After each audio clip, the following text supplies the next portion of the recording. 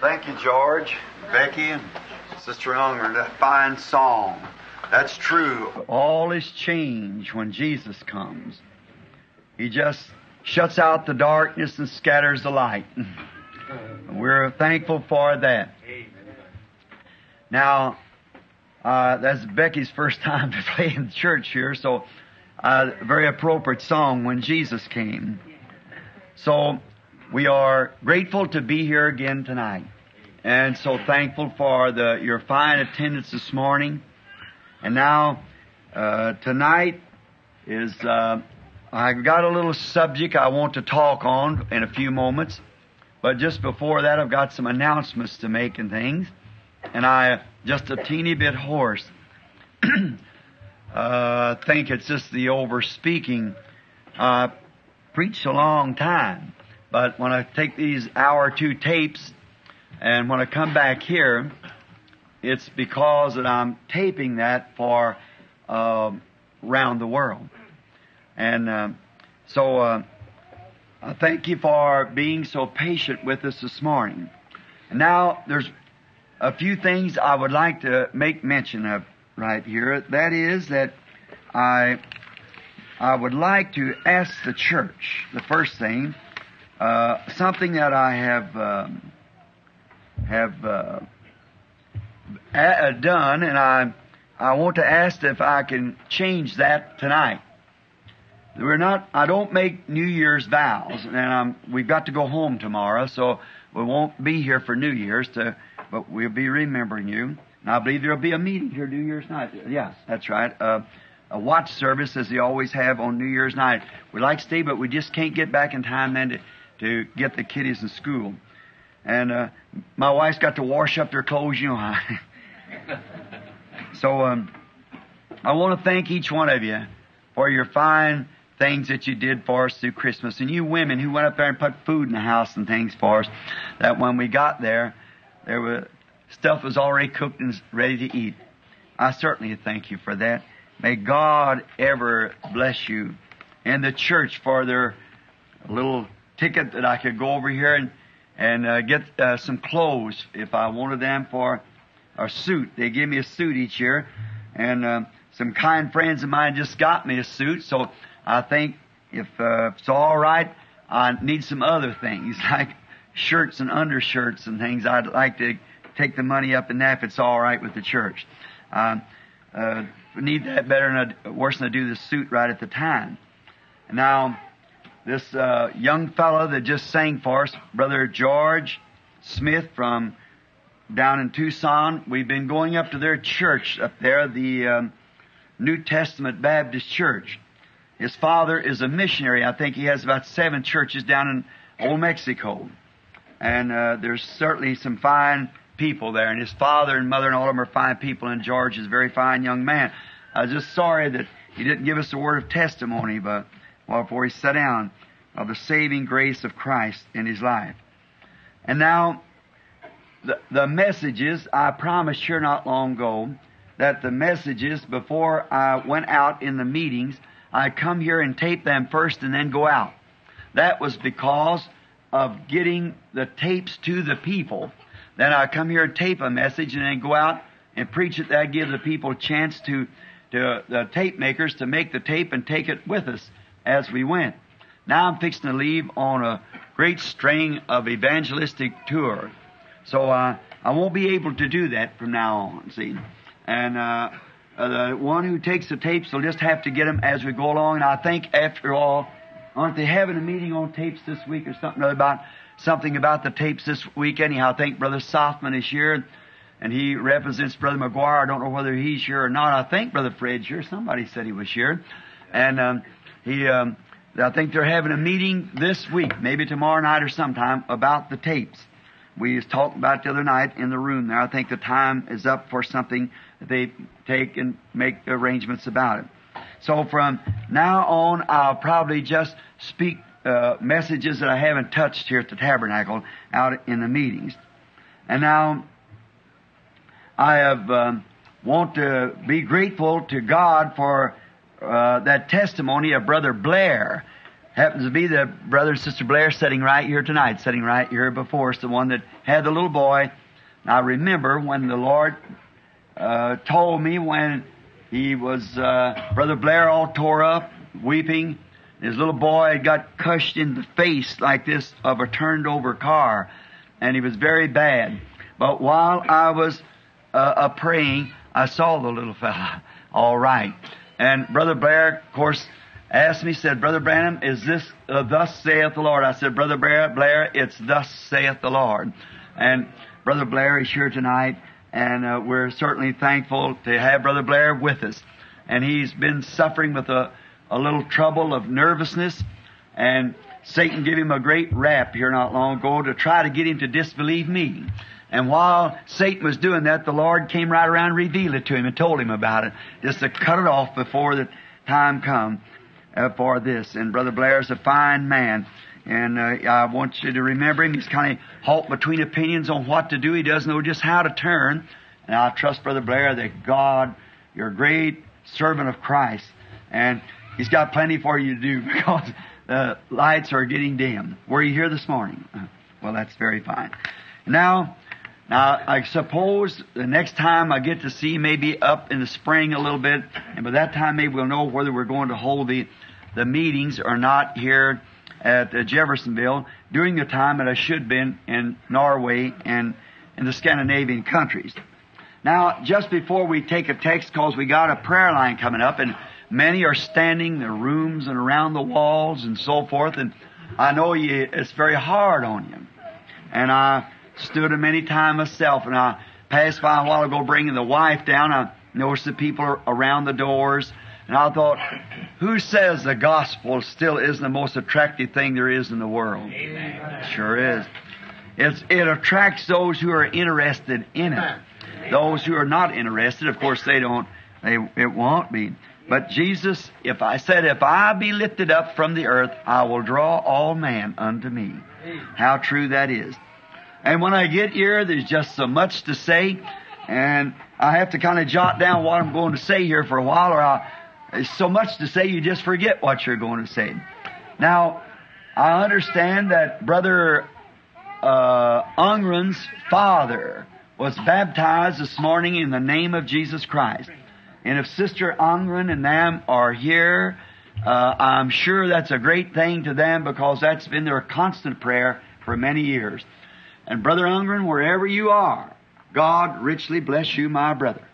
And if that isn't correct, God make me answer for it at the day of the judgment. See?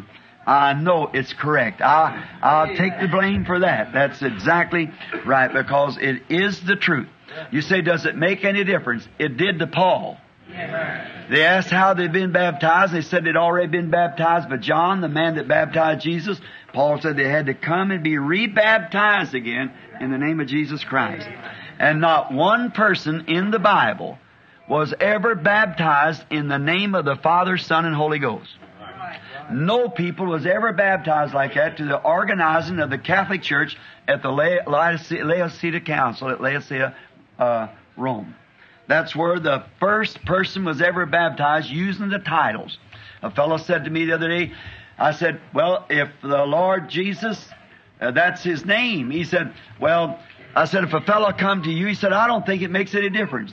I just caught him in his own doctrine. I said, if a man come to you and said, I am baptized in the name of the Rose of Sharon, Lily of the Valley, in the Morning Star, would you say amen to that? He said, no, sir.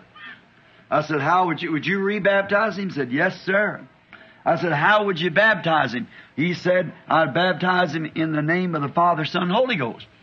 And I said, that's the way I'd baptize him.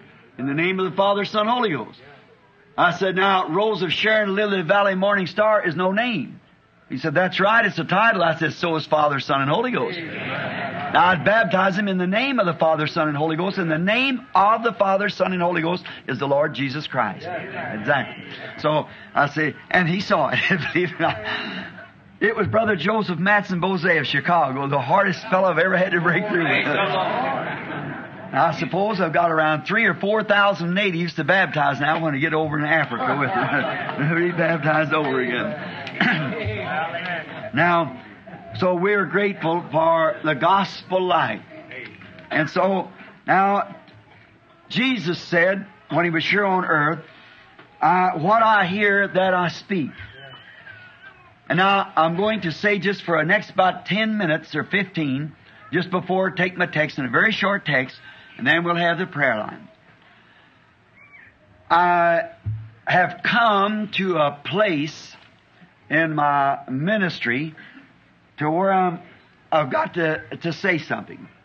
And Jesus said that what He heard, that was what He spoke. And He said, I've called you my friends. And a friend tells his friends all things. Paul said in Acts 20:27, I have not shunned to declare to you the whole counsel of God. And may I join in tonight and say the same thing with that great saint of old. To the best of my knowledge, I have not shunned, but declared to you the whole counsel of God. Someone was playing one of the tapes the other day. Just because it made somebody angry, they shot at him through the window, and a woman wounded. So perhaps someday I'll seal my testimony. But when that time comes, I'm ready to go. Until my time comes, there's nothing going to hurt me until that time. Now, we believe in the same gospel just the way the Bible is written. It's zeroed. And if the gun is exactly zeroed and in tune, if it strikes the target the first time, it'll strike it the second time and every time.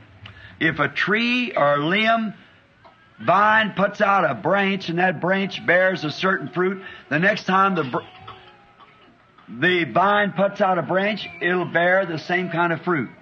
And if Jesus is the vine and we are the branches, and the first branch church that vine put out, they wrote a book of Acts behind it. And that first branch baptized in the name of Jesus Christ. And they had the living God among them that did the same things among them that He did when He was on earth. Therefore, the people taken notice to them, though ignorant and unlearned, that they had been with Jesus, because His life was through them. As I've said, if I had the spirit of Beethoven in me, I would write songs. If Beethoven lived in me, I'd be Beethoven. See? If Shakespeare lived in me, I'd be Shakespeare. I'd write poems and plays and so forth. If Shakespeare lived in me, and if Christ lives in me, the works of Christ you'll do. It's got to be. And what is Christ? The Word. He said, if ye abide in me, my word in you, then ask what you will. It'll be done, because the Word's there, just needs the light. And the light makes it live. So, now, I am going to say something to you now that I haven't said all along. That is, the thing that we have looked forward to for so long, or at least many years, 4 or 5 years or maybe longer, the third pull has now been vindicated. And I'm sure you all know what it is. Now, remember, there'll never be an impersonation of that, because it can't be. It cannot be. Now, it's inexistent. And I am warned of this, that soon, right at this time now, it's just happened so it could identify its presence among you. See? But it will not be used in a great way until this council begins to tighten up. And when that does, the Pentecostals and so forth can almost impersonate anything to be done. But when that time comes, when the squeeze comes down, then you'll see what you've seen temporarily be manifested in the fullness of its power.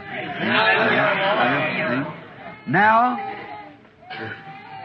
I must continue in evangelism.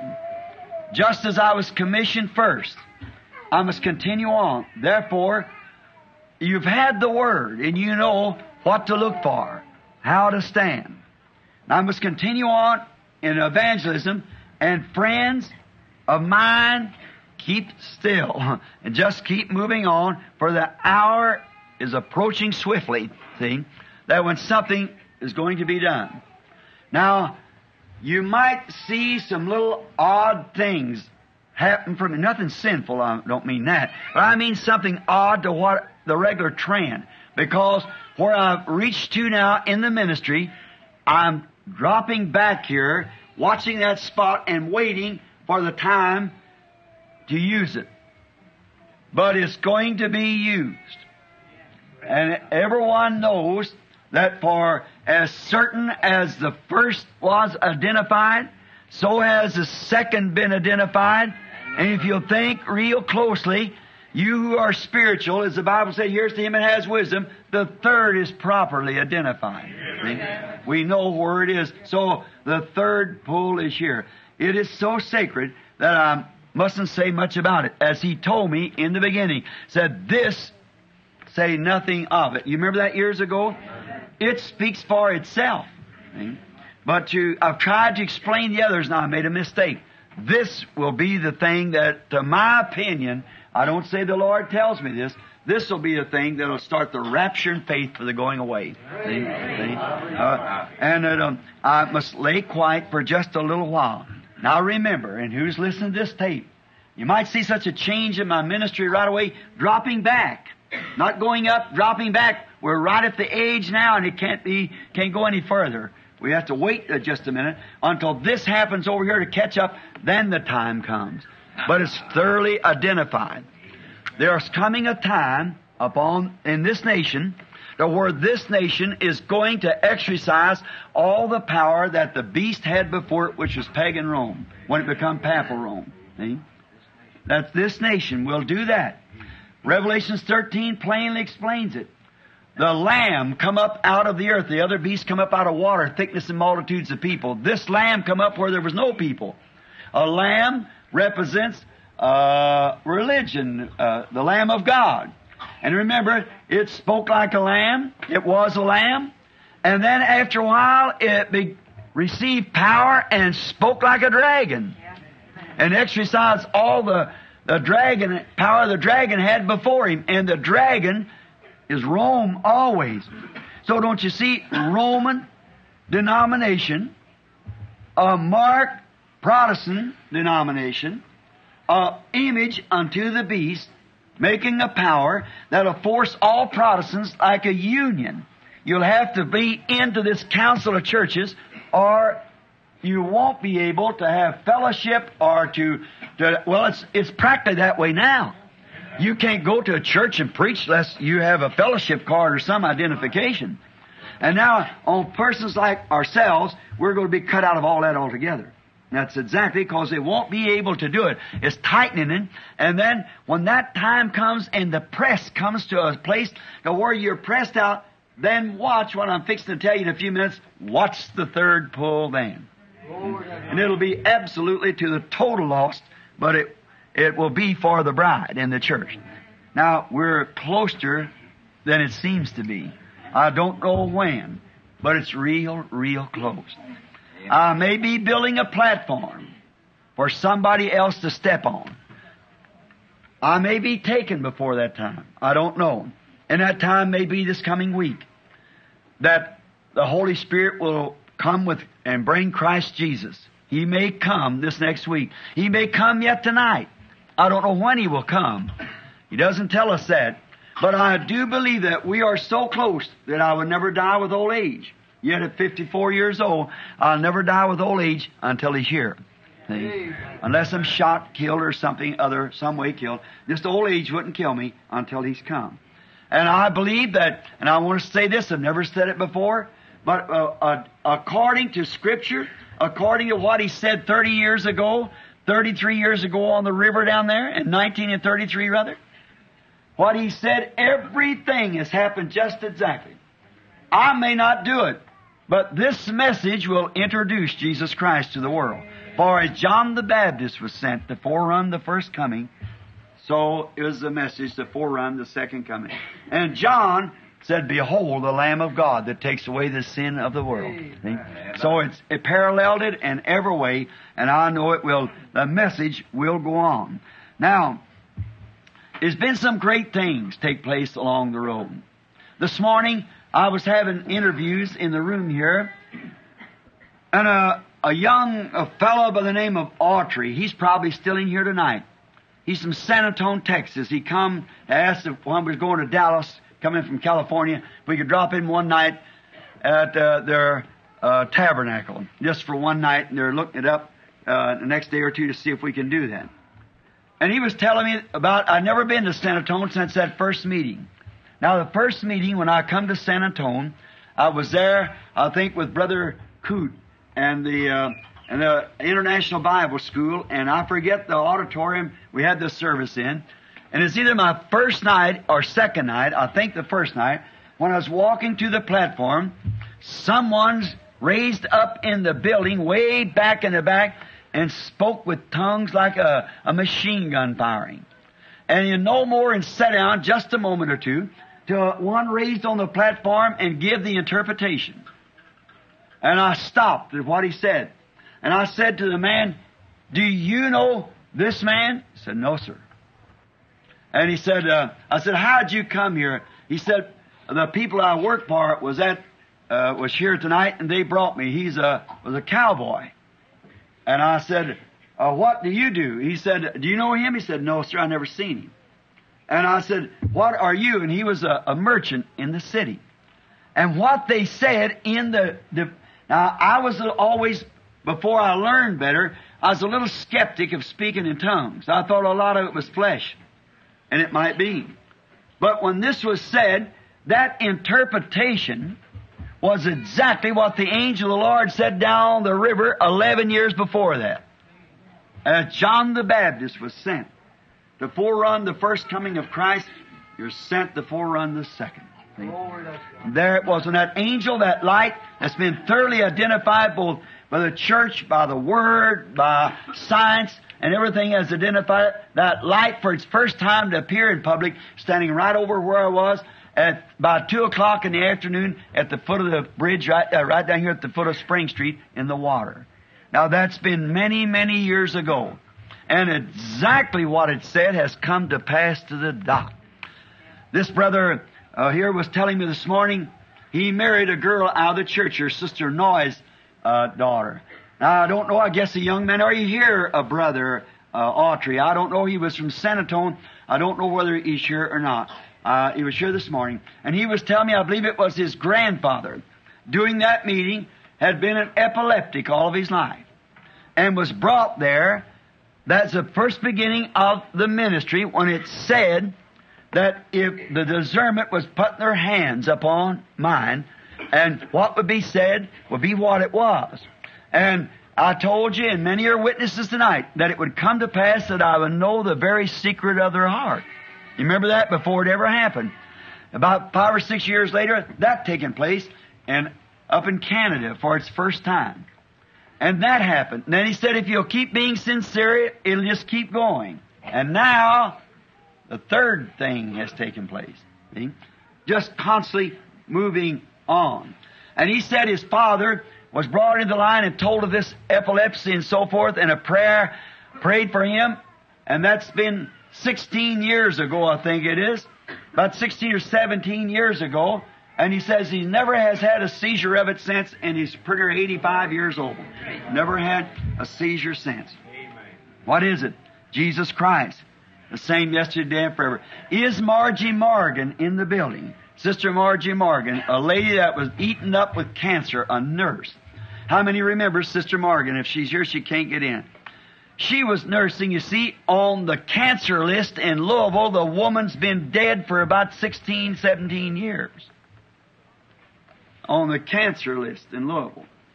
When Jim Tom Robinson, the attorney, Christian attorney, heard about it, he went to the Baptist hospital to check and see if he's right, because his father's on the board, trustee at the Baptist hospital, and they looked up the case, and the woman was supposed to have been dead years ago, and she's nursing here at the Jeffersonville in the hospital. When she stood right here, when they had to hold her up, not even in her own mind. But it was, thus saith the Lord. Amen. And she's a living. She went to nursing in Louisville, and a fellow down here, Shimp's Candy Place. Is Mr. Shemp here tonight? I'd like for him to tell it if he's here. Sonny Shemp. Great healthy man. Many times, and I hate to say this, but it's the truth, Pop used to give me a dime if I worked all week, and I'd come to town and park my bicycle around at Brother Mike Egan's place, one of the trustees here, with Jimmy Poole, I think his son is here tonight, Jim and I and Ernest Fisher, and we would go downtown and go to the picture show for a nickel. And we used to see the old still pictures with little kids and one about 8, 10 years old. We had that William S. Hart. Many of you guys don't remember him, the old actor. Still pictures. Now, I couldn't read. I just had to watch what was going on. And I had to spell it all out, and I couldn't make it, but I'd watch what he was doing. I'd have an extra nickel. How many remembers getting a penny ice cream cone? All right, I could get 3 ice cream cones and 2 pennies worth of Red Hots. I couldn't hold the ice cream cone, so I'd eat them and get me 2 pennies worth of Red Hots to be almost a half a pound of them things. And Shemps made them, and I'd go in there and sit back and watch William S. Hart. And this young fella, a little older than I, stricken down with a disease that 5 noted specialists of Louisville passed him by, weighing about 45 pounds, and was dying. Miss Morgan was nursing him.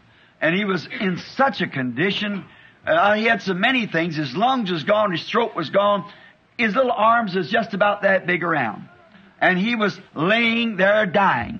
And Miss Morgan was hard to come on the job, so she said to him, I was once the cancer patient, and began to tell him. He said, who'd you say? Billy Branham? Why, he said, I've sold him a bunch of Red Hots and ice cream cones. He said, wonder if he'd come pray for me. And I went over to pray for Junie Shemp. And if you'd like to talk to him, it's Shemp's Candy, down here right next door, or second door from Leroy's Theater, down the street, Shemp's Candy. All of you here know where that's at. Mine's one of the oldest established in Jeffersonville. And while laying there dying with 5 specialists giving him just hours to live, was thus saith the Lord, you'll not die, but you'll sell me again Red Hots over the counter. Long, I knowed he got well, but long had I forgotten that. And wife and I was going down to buy some candy when we got here at Christmas, and how I don't know that we ever thought of Shemp's. Because usually you go over here to some of these drugstores and pick it up, but we stopped in front of Shemp's. When I went in, his sister looked and she said, well, Brother Branham. She said, you remember Junie? I said, yes. And there, a great, big, strong, healthy-looking fellow. And I walked over at the counter, looked at it, looked down like this. I said, I'll take a pound of those Red Hots. And he said, yes, sir. So his sister was waiting on my wife, and so he got them out. And I said, I used to eat them a long time ago over here in the picture show. Keep my head down. And he said, yeah. I said, man, the kids buy that. They still buy it. He said, my father made that, fixed up that farm. And I said, I really like them. Now, after he got all fixed out and handed to me, he says, anything else? And I said, I don't know. And raised up. Oh, my. He said, Brother Branham. I said, here's a Red Hot that I told you, thus saith the Lord. Amen. About 5 years ago. He said, Brother Branham, I am so completely healed. There's not even one effect. I'm teeny bit hard hearing in one ear. I guess he's in his 50s. He said, I'm teeny bit hard hearing in one ear because they give me so much antibiotic when I was in there. The amazing grace of Jesus Christ. Hallelujah. Now, I haven't got much time now to say something else, but I want to make this statement. How many remembers about the squirrels? Yes. All right. That was a puzzling scripture in my life that I never could understand. That, and there was another that puzzled me. That's when Moses could tell God a better way than God knowed how to do anything. When Moses said, there are people who say your God was able to bring you out, but not able to keep you. And Moses threw himself in the breach. Then later I found out that Moses, that was Christ in Moses standing for the people. See? So then, on this scripture, and I never would preach on it, if you say to this mountain, be moved. And you know the story, so I'll bypass that. Now, little did I know what that was leading to. And I think that Brother Woods and Brother Fred and them are here in the building which was present when that happened, or right after it happened there. Brother Rodney and Brother Charlie from down in Kentucky. Sister Woods' brother and them was present when it happened down in Kentucky, which was the second time it happened. Just simply speaking into existence things that wasn't. See? Speaking all time and backing up the Scriptures, encouraging. The third time it happened was Hattie Wright. Is Hattie here tonight? That's Edith. How many knows Hattie Wright? Brother Woods and I were sitting there when it happened. And when the Holy Spirit said, give her what she wants. And I was talking about that, how do them squirrels come into existence? And I said, it's the only thing it is, He's Jehovah Jireh. Just when Abraham needed a ram, God provided that ram. And He provided the squirrels. He could speak a squirrel just into existence because He's Creator, just same as He could speak the ram. Abraham never asked for it. He was just simply going on to do it, but it showed that Jehovah Jireh was there. When I said that, a humble little woman, for the first time this ever happened, the third pull up on a human being, was a little humble woman that making about $200 a year for a living, all she got out of her little farm, her husband dead, 2 children that had turned kind of wild, and come and donated $20 of that to the building of this tabernacle. And Media gave me some money that morning for groceries, $20, and I was going to give it back to her that day while I was down there, so she wouldn't have to pay it, but she wouldn't take it. And when she's sitting back in the corner, and when I said, only thing I know is He's still Jehovah Jireh, and little Hattie said the right word. She said, that's nothing but the truth. And when she said that, Brother Banks Woods here is one that was present. That room felt like it was coming apart. And the Holy Spirit said, the same voice that spoke about the squirrel said, give her what she asked for. Now I said, Sister Hattie, as a witness before God, this is it. Now if there's any doubt in your mind, you ask what you want to, and if it ain't laid in your lap, then I'm a false prophet. She said, Brother Branham, everybody was crying. Said, what shall I ask? I said, you're poor, and you live on the hill over there with no money. You might ask for that. You got a little crippled sister sitting here, Edith, that we prayed for years. You might ask for her healing. I said, your father and mother is old and broke down. You might ask for them. Whatever you ask for, Sister Hattie, see now if it happens or not, right now. And I said, He's just told me the same voice, said, give her what she asked for. And she looked around, she said, what shall I say, Brother Branham? I said, say what your desire is. Think of your greatest desire and say it. And her boys was even sniggering and laughing. And she said, the greatest desire I have is the salvation of my 2 sons. I said, I give them to you in the name of Jesus Christ. And there they went. And they've been faithful in this church with communion. Them little fellows sitting out washing feet with the man and things like that. We all are witness of that. She had a real choice. Her mother has to die, so does she, all of them. But what she asked will be eternal. The salvation of her children. That was the third time it happened. The fourth time it happened, I just explained it here the last time I was here, was up on the mountain where that storm raging. How many heard it? All of it, all right. Where the storm raging, and God being my judge, standing here, going down the mountain when David Wood, he's here somewhere, I guess, that made me a sandwich, and it was quite a one. I think he's trying to get even with me for the one I made for his daddy a few years ago. He had bologna and meat and everything mixed together. I put it in my shirt, and it rained, and just got just a big wad of dough. And I was coming down the mountain. It's so stormy, I couldn't even see my hand before me hardly. And I know just one thing, you're turned around because that wind's just whirling. Now there's witnesses here to that. One of them is one of our faithful deacons, which is Brother Wheeler. Are you here, Brother Wheeler? Where is he at? You're right here, Brother Wheeler. Brother Mann, a Methodist preacher from New Albany. Is he Brother Mann in tonight? Don't know whether he is or not. Brother Banks Woods. Are you here, Brother Banks? He's in the recording room. All right? And David Woods. And Brother Evans was there, I believe. Is that right, Brother Evans? Brother Evans, standing against the wall, was there. And how they broadcast for days. 2 days before that, a mighty blizzard was sweeping the land.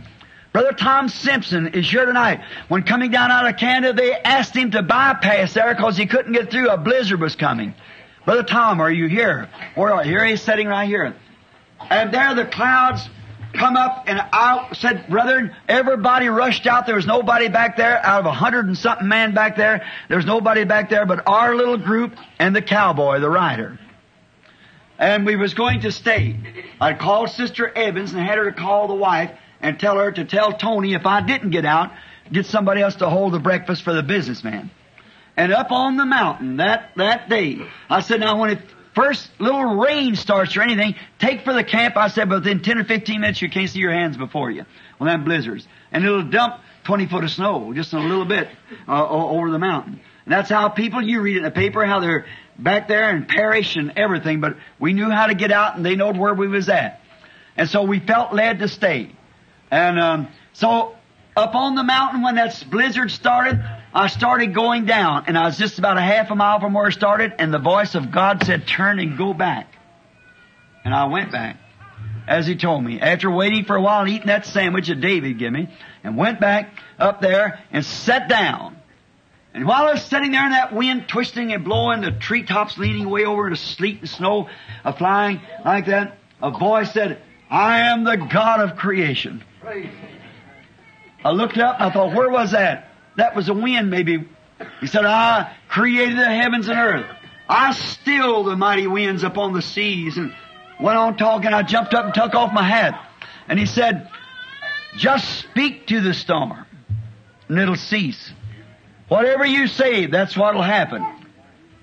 I said, storm, you cease, and sun, you shine normally for 4 days till we're out of here. And I no more and said it until the sleet, snow, and everything stopped. In a moment or two, the hot sun was shining on my back. I seen the winds blowing like this, come back from the north, coming down. I mean, from the east, coming from the east. It was coming from the west.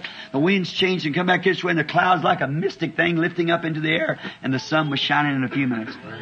Then the Lord Jesus spoke to me a little later on about my wife down there, as you know. About where I went up there. I've never been home on anniversary yet. We've been married 22 years. The first anniversary, our wedding, I took her on a hunting trip because I couldn't afford to take the hunting trip and go on a honeymoon too, so I kind of put it together. And so then, and I've been hunting ever since, and I felt the way I treated her. Now, that was the fourth time it happened. Now here's something I want to say, and I must tell exactly the truth.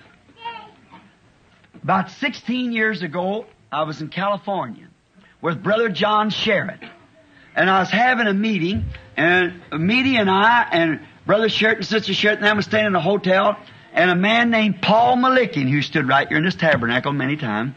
He's a wealthy Armenian, and his wife had given birth to a child up at Fresno, California, where they lived, and was come down, brought his wife down and called me at the hotel and said, can I bring my wife up, Brother Branham? I said, yes, you may. Next day I was going to Catalina.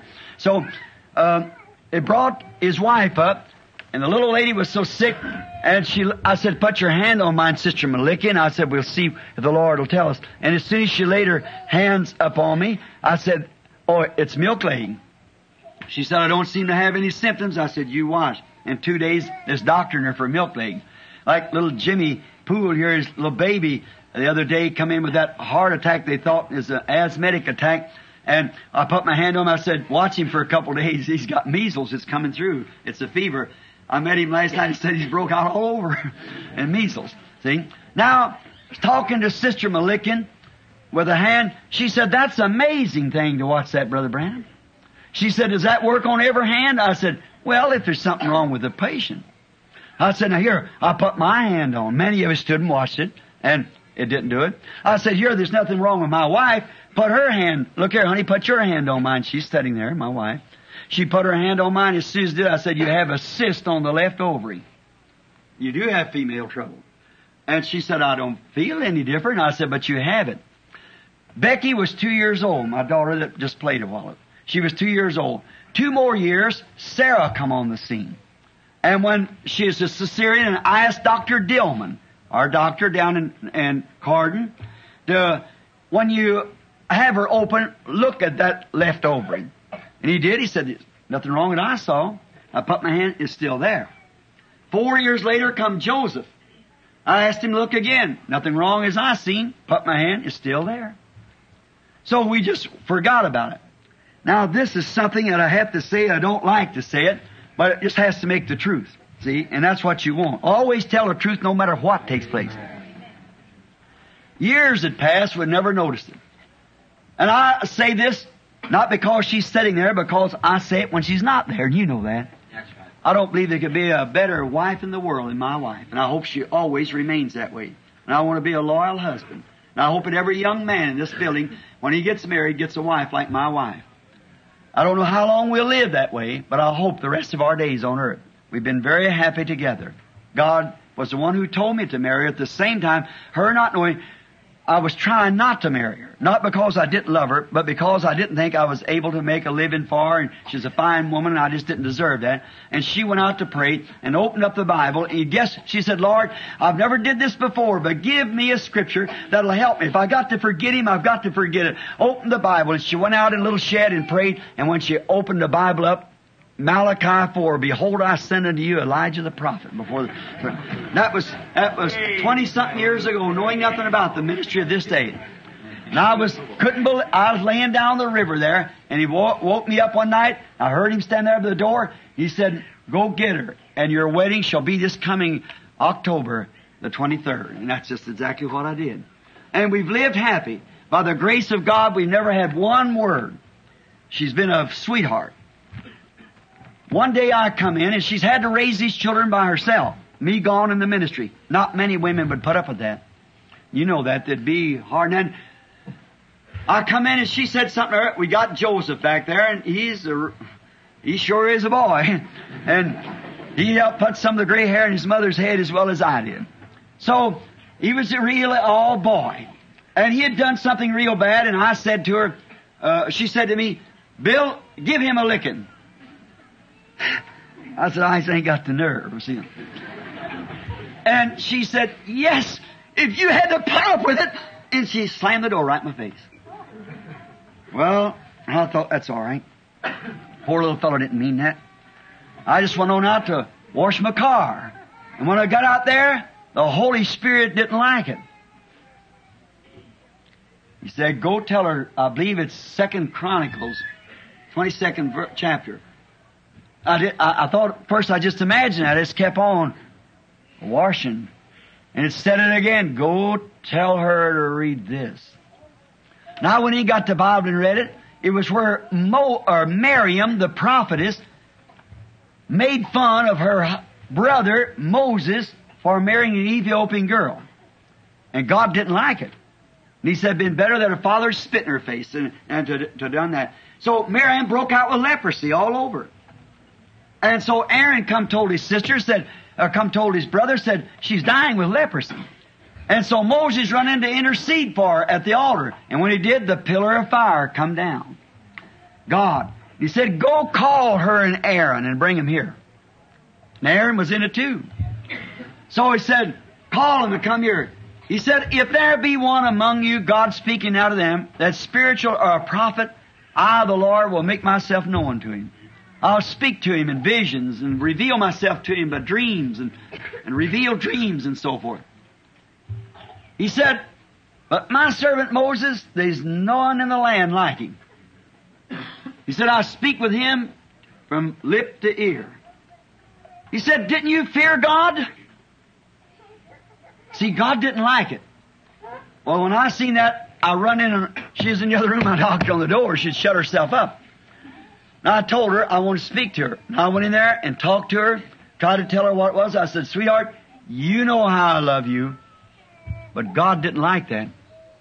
You oughtn't to have said that. Immediately after that, she took a trouble in her side. We took her over to a doctor here in Louisville, Dr. Arthur Sheen, and he found a tumor on the left ovary that I'd found 15 or 16 years before. Tumor on the left ovary about the size of a walnut. I said, what about it, doctor? Said, let's see what happens. Bring her back again in a few months, about 2 months or something. We took her back. It had grown from a walnut to about the size of a lemon. I said, better come out till it gets soft and turn malignant. And I said, well, we're going to Tucson. The Lord has sent me out to Tucson. He sent her up to a female specialist. He didn't want it on his hands. So he must have told him about my ministry. Because the female specialist said it'll have to come out. So he said, we told him he was going to Tucson. He said, well, I've got a specialist there, a dear friend of mine who used to live in Tucson. He said, I'm going to send you to him. So he wrote a note and sent it to him and said, Miss Branham's a nice lady, and went on like that, said, sent her the diagram of how big the tumor was and so forth. It turned tumor then. And said how big it was. And said, I think he calls me a divine healer. That's the only way he knew how to put it. But said, I have agreed that it could come out, if it has to be taken out, take it out. But it's testing our faith. Constantly we prayed, and more we prayed, the bigger the tumor growed. It got to a place till it was sticking out on her side. We kept it quiet. A few of the people here knew it, trying to see what would happen. On and on it went. Finally, when I come down from Canada, from where the Lord let me lead that tribe of Indians to Christ and going back to baptize them in the name of the Lord Jesus this spring, the Lord willing. Now, come down, and it's time for her to go, when I was in New York or down here, to have another operation, to have the operation or be examined for the last time. I went on in New York, and when I come back, I stopped in here and went up, after I had the meeting here, the last meeting, I went up there and called her from Brother Woods, and she said, Bill, I can't even stand my clothes to touch it. It was just way out like this on her side then. And her leg on that side, she could just hobble along. The worst week she had ever had. Now she's sitting there listening at me. The worst week she had ever had. And she said, I've got to go day after tomorrow for that examination. I thought, oh God, if they cut it out, that'll keep us from going home at Christmas. And I done told the people I'd be there. And I said, what a time. Oh my. I thought, tell him if he's going to operate, well, let it go a little longer to after Christmas. Then I got thinking it might be malignant. And back over here, that's a bad thing. Run back into the kidneys, if it straight goes malignant, it'll kill you. So then I thought, what can I do? And Meady said, well, now, you call me. Said the day that I got in Shreveport, which would be the day after that, when I got in Shreveport, she had to go for the examination. And so she went to the Miss Norman was going with Sister Norman. All of you know her, the people who come to the tabernacle. She is going with her, and to this specialist. And so she said, wait till you have your first night and then come back, cause the difference 2 hours in time. Then call me when you come back to the meeting. I'll tell you what I've got to do. And I said, all right. So I went on, and the next morning before I left, I was going to get Billy and Lois. They're both sitting present. And always, we got an old stool there that Brother Palmer covered for us here not long ago. And we always get around that stool and pray whenever we're old ottoman like, footstool. Whenever we get around there and pray, when I'm going on a meeting, we ask God to help us. And I've been up there a couple of days, and I was lonesome. The house, the kids gone, her gone. Many of you know I had to go through that one time, go back to an empty house. Only I buried that wife, Hope. And it all over again. Now I got down, I thought, well, I'll pray and then go pick up Billy and Lois and go on. So I got down to pray. I said, Lord, I miss them this morning around here. And I said, I pray that you'll help them and bless them. May we come back to this place again. And now, I said, they're out there because that you sent me there on a vision. And you fulfilled it. Now I'm wanting to wait to see what you're going to tell me to do next. I said, I'll pray for you. Be merciful to her. And I said, help me in the meeting down there. And then I said, Lord, don't let it be malignant. And let that doctor wait till after the first year to take it out. I just hate to see her. I said, Lord, she didn't mean what she did that morning. She didn't mean that. I said, Lord, not one time has she ever said one word about me going to the meeting and staying months or whatever it was. Not one time has she ever opened her mouth about it. She's always sent my clothes to the cleaners and washed my shirts and had everything ready to go in the meeting. And then she wonders how she can serve God. You women, as you serve your husband, you serve God, of course. And then when I come in all tired and wore out, people coming from everywhere. I'd have to go out somewhere on a fishing trip or a hunting trip. Well, many women would have blowed up at that. What'd she do? Got my hunting clothes ready for me to go. Let me go. I said, Lord, she didn't mean that. Now I said she's had to be cut open 3 times on account of she's Syrian. And I said, Lord, I hate to see her have to do it again. Just then I heard something in the room. I looked up and a voice said, stand up. Said, now whatever you say, that's the way it'll be. Now wait just a minute. I said, before the doctor's hand shall touch her, the hand of God shall take the tumor away, and it won't even be found. That settled it to me. I never called her. We went right on, got Billy and Lois, went to Shreveport. The next night I called her. She's happy. She said, Bill, I want to tell you. Now here she is, and she can verify this. I had to hobble her way over there. Went in the room with the nurse and Miss Norma, put her clothes on for the gown for the examination. The doctor came out, and she could hardly get on the table. The tumor hanging up there so big. And when the doctor come in and was talking to her, and he come over to raise back the sheet to touch her, and just before he touched her, it left. And the doctor didn't know which side it was on. He said, wait a minute. With the draw diagrams and all the pictures and everything else, he couldn't find one trace of it. He examined her over and over. He said, I might not be able to explain it, but Miss Branham, that tumor isn't there. And she's never had one symptom of it since. What was it? Notice, just exactly the way it's saying. Before the doctor's hand can touch it, one split second and his hand would have touched it. How perfect is the Word of the Lord. Now there's my wife, and we're both before God. But before the doctor's hand could even touch her body on the road coming to her like that, something happened. The tumor left.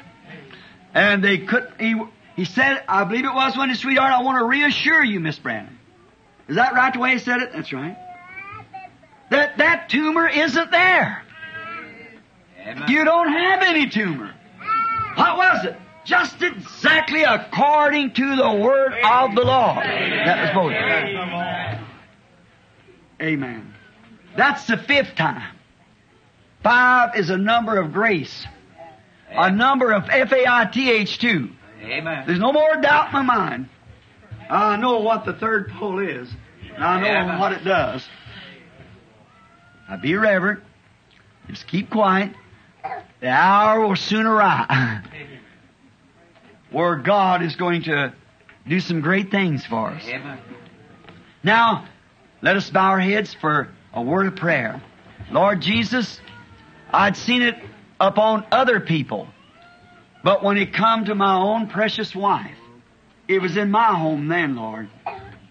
I looked at it with my own eyes, felt it with my own hands, and 16 years before that, it was also, Lord, known and revealed by you. When anything is spoken, it must be done. You were showing me, Lord, then that my confidence in what you had done for the people and would let me know so I could help them. You brought it to pass in my own home. That was the first pull. And now the 3rd pull confirmed the first pull. We are thankful, Father. Forgive us of our shortcomings. We are a small people. We are uneducated, more or less an illiterate people. But we are so thankful that we have a great omnipotent God who watches over and cares for us, for we don't know how to care for ourselves. We commit ourselves to you. Now, Father, I pray that you'll help me. And in this 3rd pull, may, oh Lord, as you've been speaking for the last couple of years about it, showing it on marking on mountains and so forth and bringing it on up. Now, I was watching to see what it was until it was completely confirmed. Now, I pray, Father, that you'll help me to be more reverent with this than it was before. And may you get glory, as right over this same pulpit, where the first was said, the second, and now the third. And what you have said has come to pass, exactly what you said. We believe you, Lord God. Help every one of us to throw away our disbelief and our superstitions, that we might stand in the presence of the living God, knowing that the same God that took that tumor from my wife, that's sitting present now, verified by some of the highest medical science we got in the country, who examined it and then looked and pictured it, and now it's gone. You are God, and there's none other besides you. And we love you because that you have let us become your servants. And may we serve you with reverence and honor all the days of our life. Grant it, Lord. May I be able, and my family, and all these people be able to be shining lights, salty salt, that will create a thirst in others to love this Jesus that has done so much for us. Now, as I open the Word to read it for our little text and then pray for the sick, help me, Lord. Speak to us and heal the sick. In Jesus' name we pray. Amen. Amen. Have I got time? Just if I hurry real quick on some text here, I want you to read now, or mark down, or whatever you wish to do. The first one is found in the book of Numbers 21, 5 to 19. And we want to read this. And the people spake against God and against Moses. Wherefore have you brought us up out of Egypt to die in the wilderness? For there is no bread, neither is there any water, and our souls loath this light bread, angels' food. And the Lord sent fiery serpents among the people, and they bit the people, and much people of Israel died. Therefore the people came to Moses and said, confession, watch, we have sinned. See? That's the first thing for healing. Confession first. We have sinned, for we have spoken against the Lord and against thee. Pray unto the Lord that he may take away the serpents from us. And Moses prayed for the people. And the Lord said unto Moses, make thee a fiery serpent, and set it upon a pole, that it shall come to pass that every one that is bitten, when he looketh upon it, shall live. And Moses made a serpent of brass and put it upon a pole, and it came to pass that if a serpent had bitten any man, when he beheld the serpent of brass, he lived. Now, also, I wish to read a scripture out of Zechariah, the 12th chapter, the 10th verse. And I will pour out upon the house of David and upon the inhabitants of Jerusalem the spirit of grace and of supplications. And they shall look upon me, whom they have pierced, and they shall mourn for him as one mourneth for his only son, and shall be in bitterness for him as one that is in bitterness for his firstborn. Now, for a text, I'm going to take this. Look away to Jesus. Look away from the world to Jesus. Moses made the serpent, and here the prophet later was speaking of it. What would happen? Looking away to Jesus. The Bible said in Isaiah 45:22, we find that God said, look unto me all the ends of the earth. And now, when the earth has come to its end, or the system of the earth has come to its ends, let the people look unto Him. Now you might say, we have heard this generation after generation. We've heard this for a long time. Well, that is true. And it's been preached for a long time. Many ministers has took this same text, thousands of them. But here is the thing I want to ask you tonight for these next few minutes. But when you look, the question is what do you see when you look? What do you see when you do look? That only depends on what you're looking for. See? Now I said, look unto me all the ends of the earth. Moses lifted the serpent up, and every who looked got healed. Now, it depends on what you're looking for. I've seen people come into the meetings in this last day, could only be able to sit in the meeting for just about 1 or 2 minutes. That's all they could stand. See? They couldn't stand it. I'll never forget. I hope this don't reflect on anybody from Iowa. When I had the meeting at Waterloo, Brother Lee Bale, he was here this morning. I don't know where he's here tonight, or here, Lee. He was here this morning. Oh, yes, back over in the recording back here. All right. Brother Lee and I done everything we could and give the Ministerial Association a breakfast free just to come down and speak to them.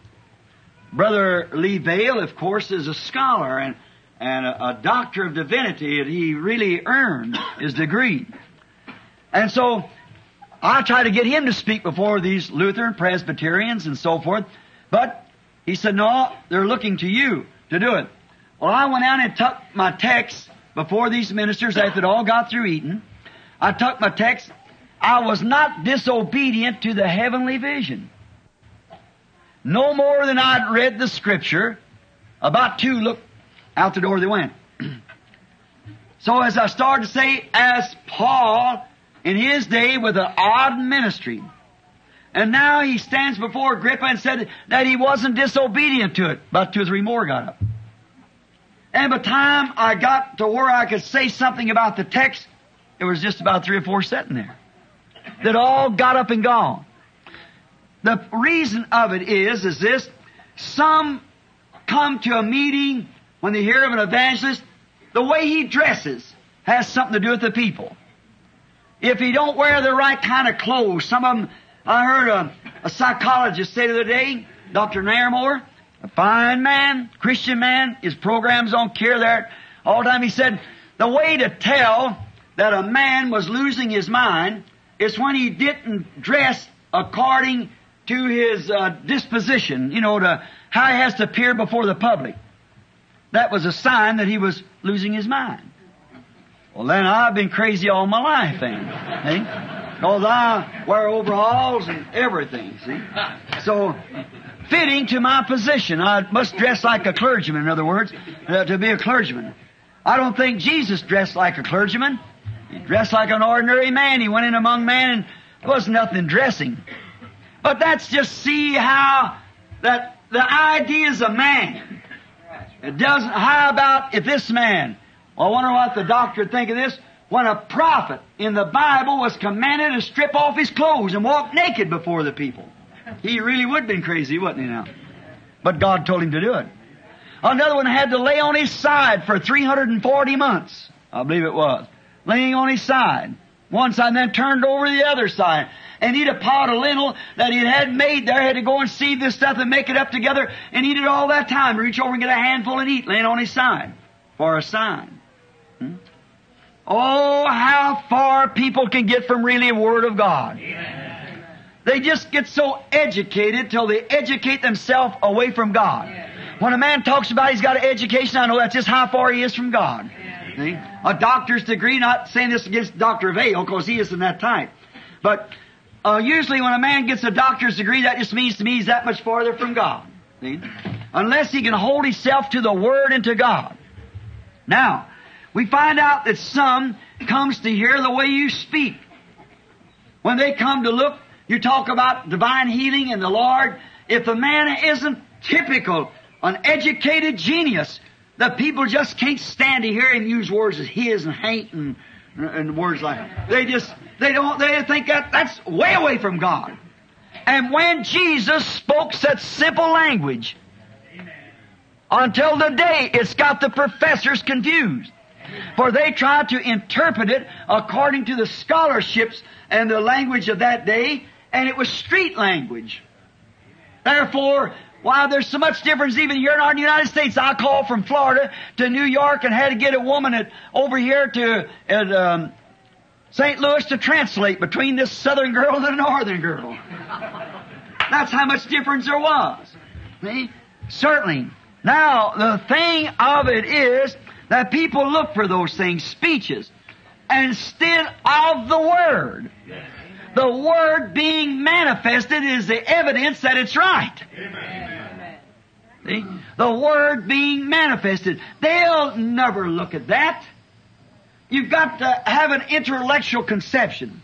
To know, go at the seminary and learn how to bow, how to stand in one place, and all that would choke a minister to death that was really filled with the Holy Spirit. See? Now, that's intellectual. And that's the way this whole nation has got. It's got an intellectual conception of Christ. That's what they look for. And if Christ is in you, you've got to be a scholar. You've got to be an intellectual. Because that's what they think Christ is. And another thing, they form their own opinions what He ought to be. Their own idea instead of taking what the Word said. That's the way when they look and even see Jesus Himself, they fail to recognize Him. They did it on the day of Pentecost. They did it when He was in flesh. They did it when He was in the manger. They did it when He was on the streets of Jerusalem. They did it when He was on the cross. And He was the fulfillment of that Word, and yet they had the Messiah coming down on a carter out of heaven and everything else, and was wrong because it was their intellectual conception and they failed to see Him. And looking right at Him. So is it today. What do you see when you look? Some look to see, when they look at Him, they look to see some great intellectual church founder. Somebody who can really produce a creed that will cause all the people to fall for this creed. Something or other, that's what they look when they see. Some look to see a myth. Like Santa Claus, when they look, they read the Bible and say, oh, that's a mythical thing. It's just something that man wrote. That's what they call us what opinion you take of the Bible is what you take of Him. See? Some look to see a baby.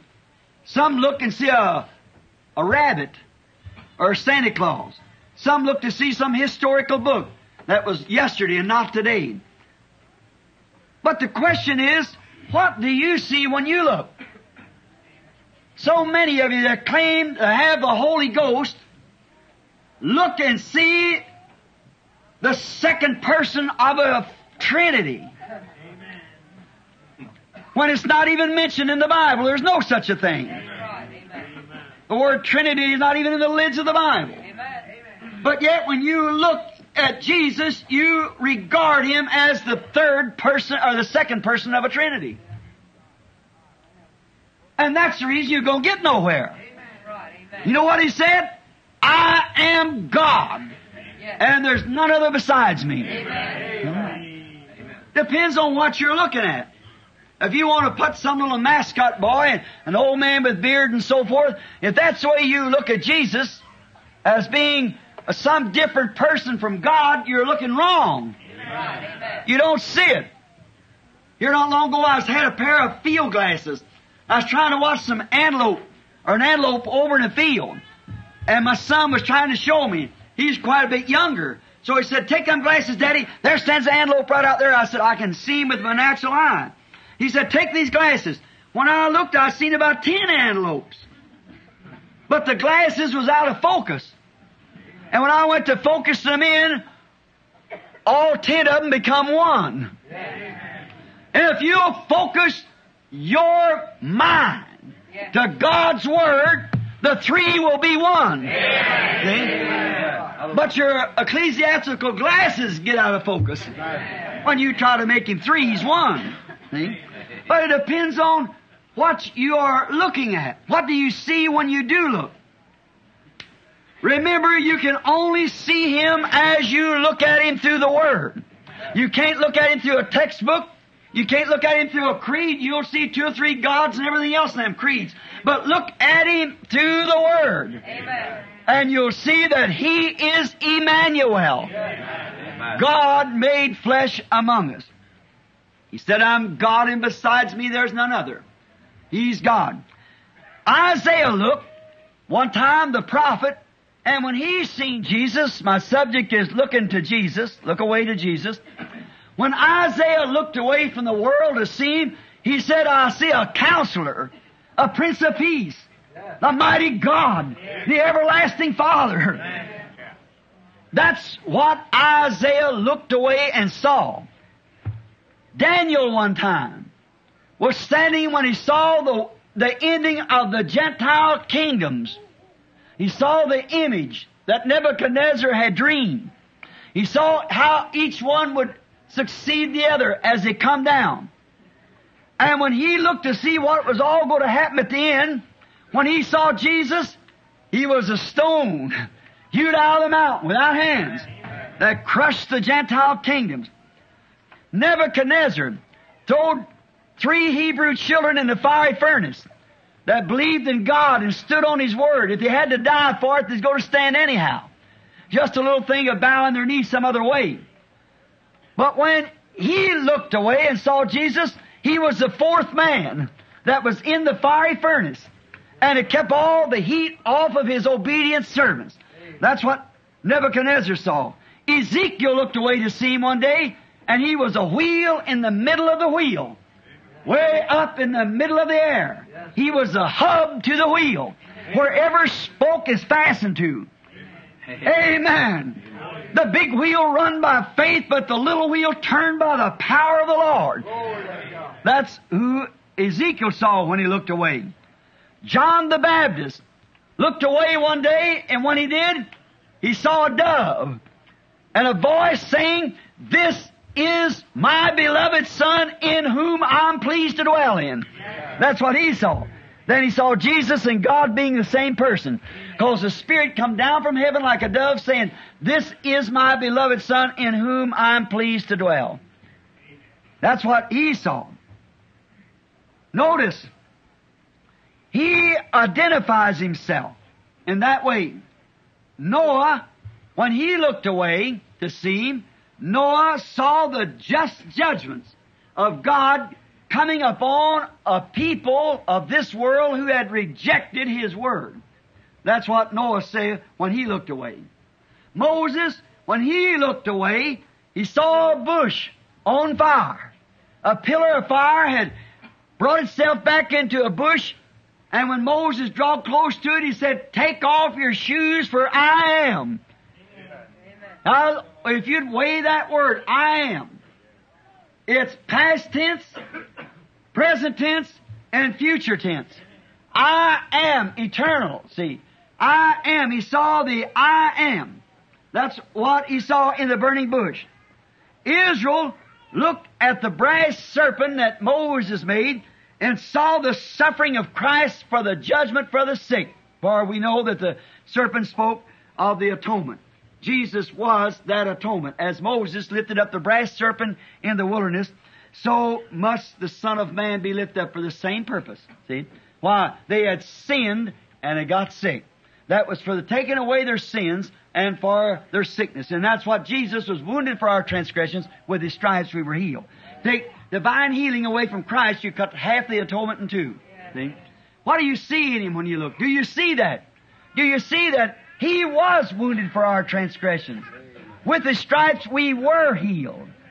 When you look away, can you see that? Or can you just see one side of the atonement? Can you see both sides of it when you look? If you look at it through the creed, they'll tell you the days of healing is past.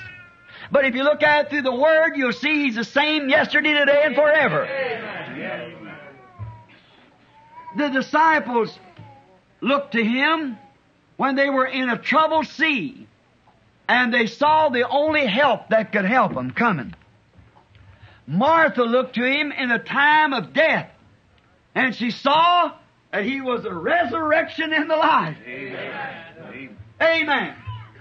In time of death, Martha saw when she looked at Him, He had been rejected by her people.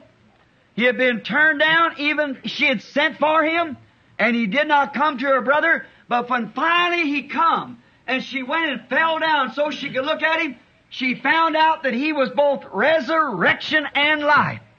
Amen. Jairus did the same thing. A secret believer a little Presbyterian Methodist Baptist that really believed but couldn't get around on account of his denomination wouldn't let him because he'd be excommunicated. But his only little daughter lay at the point of death. And he had to go. But when he found him, he found out that he was a resurrection in life. Amen. When he sent for him, a runner come and said, "Don't trouble the master, for the girl is already dead." And his little heart almost failed, but he said, "Did not I say, if you'll only believe, you'll see the glory of God?" Jairus found out that he could raise up the dead. When he looked at Jesus, the hungry looked to him and found sustaining food for life. That was natural. The hungry spiritual can look to him and find out he's the bread of life. Amen. The dying thief looked to see what he could see, and he found in Jesus his pardon. "Remember me, Lord, when thou comest into thy kingdom." Jesus said, "Today shalt thou be with me in paradise." That's what he saw in the hour of his death.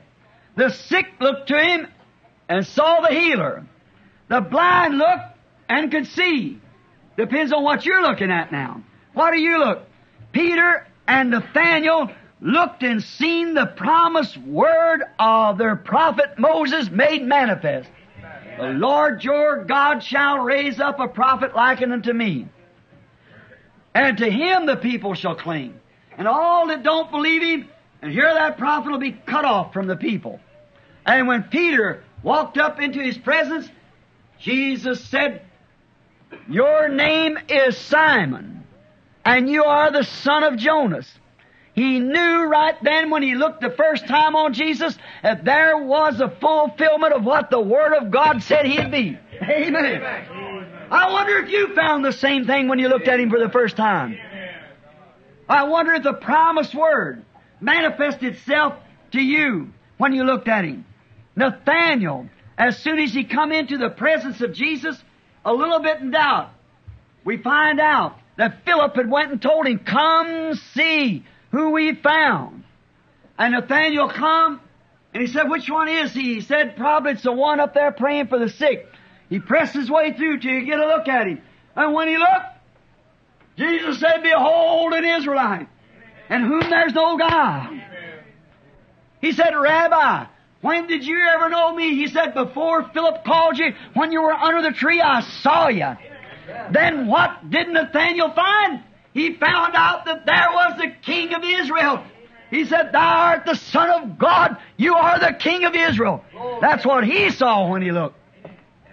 He got the interpretation of the Scripture brought to light before him. He saw it. The same Scripture that the anointed prophet Moses had said, "He will be a prophet likened unto me." The woman at the well, she got a look one time. And what did she see? She expressed it in the city.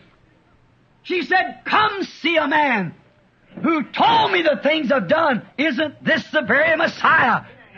When she took her first look at Jesus Christ, she saw the Messiah. Amen. People can look at the same thing today and call it mental telepathy. They'll call it spiritualism. They'll call it any kind of a devil name they can call it, because they don't know what they're looking for. Amen. They don't understand. They're looking for a creed. They're looking for a genius to set the church in order. They're looking for more members and fail to see the blessed Lord Jesus Christ in His identified Word. Right. Depends on what you're looking for.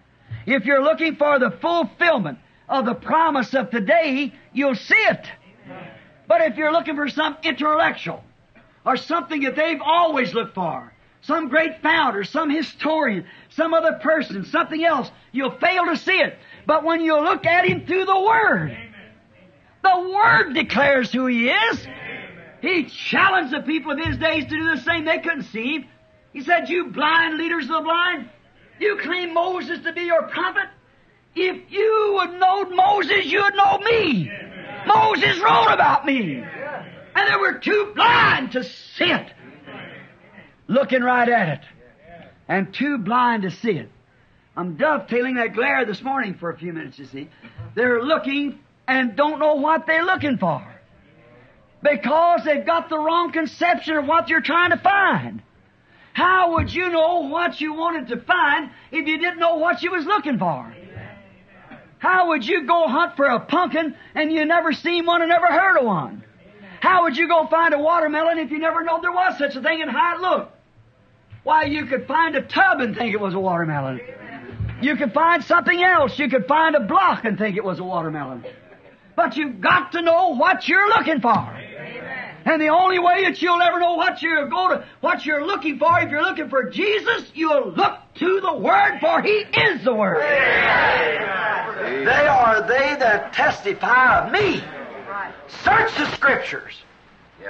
You claim you are the believers of the prophets, but you're your father the devil.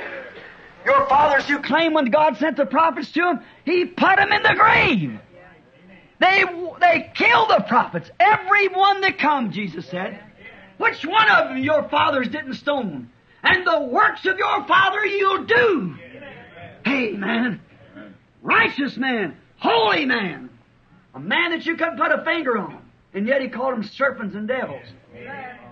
What are you looking for? If you're looking for some pious person, some people think that because the Holy Spirit would work to you, you'd have to be some long, pious fellow that walk around and not even... That's not the Holy Spirit. God don't deal through angels like that, or supposed to be. God deals through man. The Bible said Elijah was a man subject to like passions as we are. But you couldn't be with him till you seen Jesus. Peter and John at the gate called Beautiful.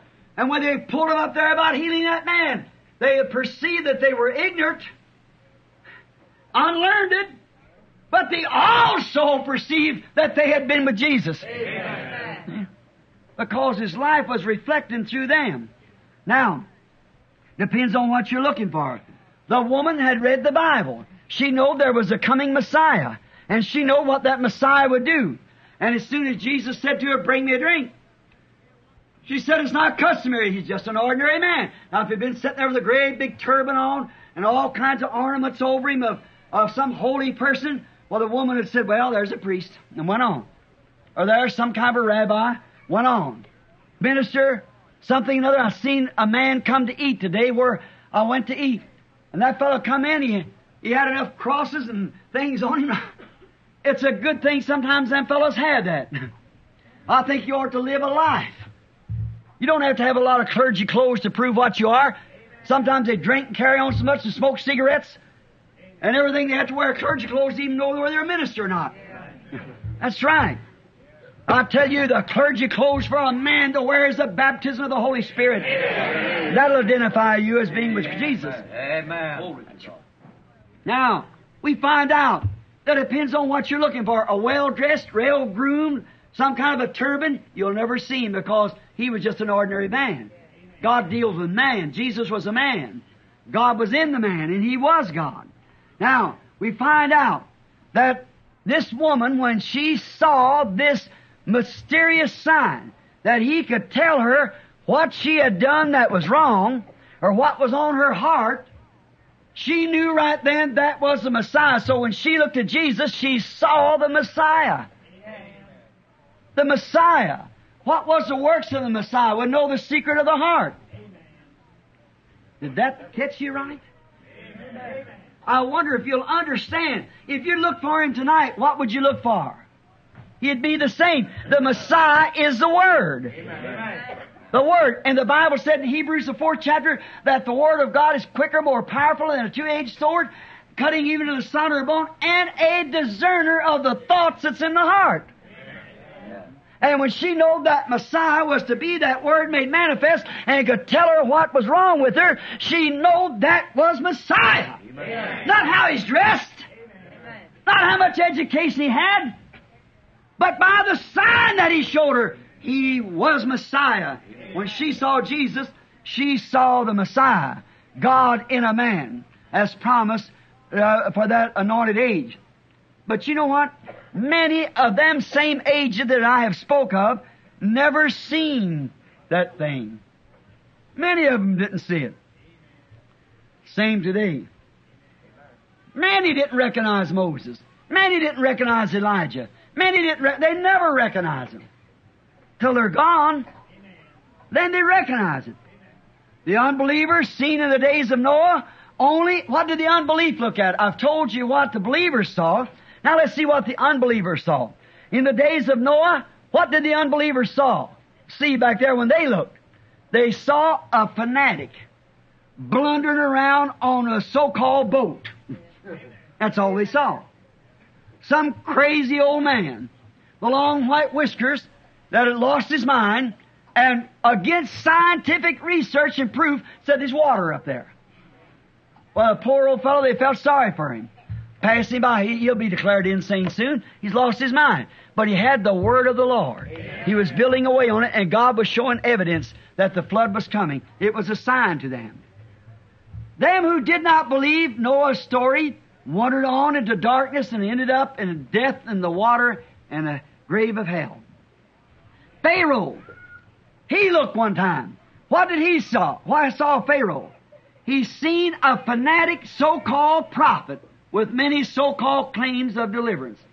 That's all he saw. A mud dauber, a slave standing up amongst the people and saying himself was sent of God to perform miracles. While they thought the fellow had lost, said, go let him rave on. He'll declare him insane after a while. But he had, thus saith the Lord. Amen. The believers, Aaron, Joshua, and many of them seen God in Moses. And the works of God Moses done. That's the reason they know God was in him. They looked and saw God in Moses. The rich man looked and seen exactly who he was. See? But he refused to follow him. Because he loved the things of the world too much to follow Jesus. How many rich men will listen to this tape of that type? Don't have to be always rich in money. No, you can be rich in lust, rich in pleasures of this life. How many men, how many young girls, how many young boys will not sell out their popularity of some sex queen or some Ricky with a banjo or guitar going out and entertaining some rock and roll or some dance that he's able to do?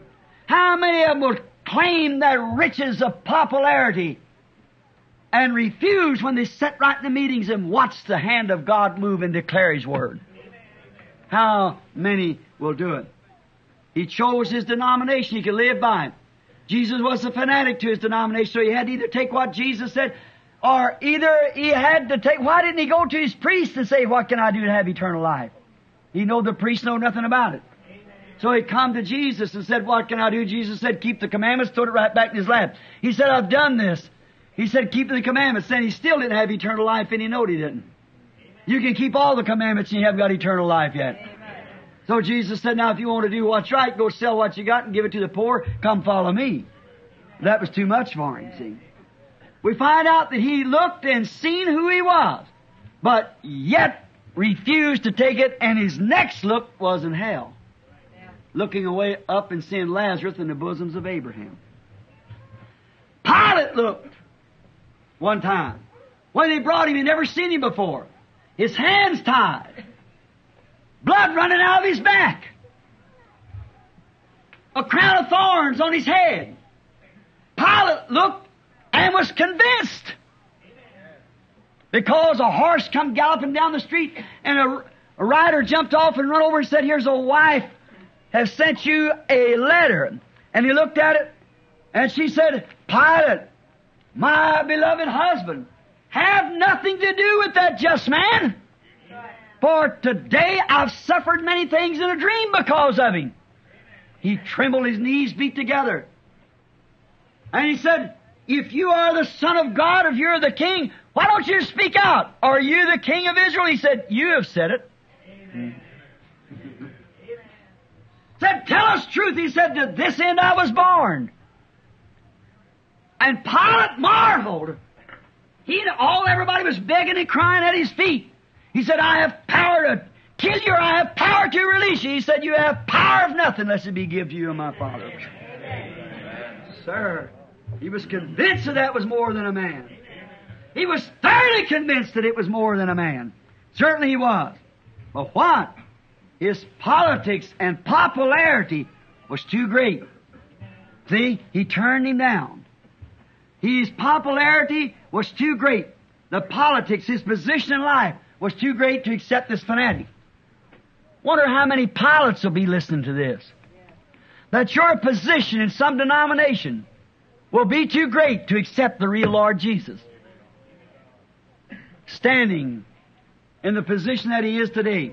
The Roman soldier at the cross looked on Jesus. After the earth had had a nervous prostration, shook to the rocks wrung out of the mountains, and the sun went out in the middle of the day and turned dark. The stars didn't come out to give its light.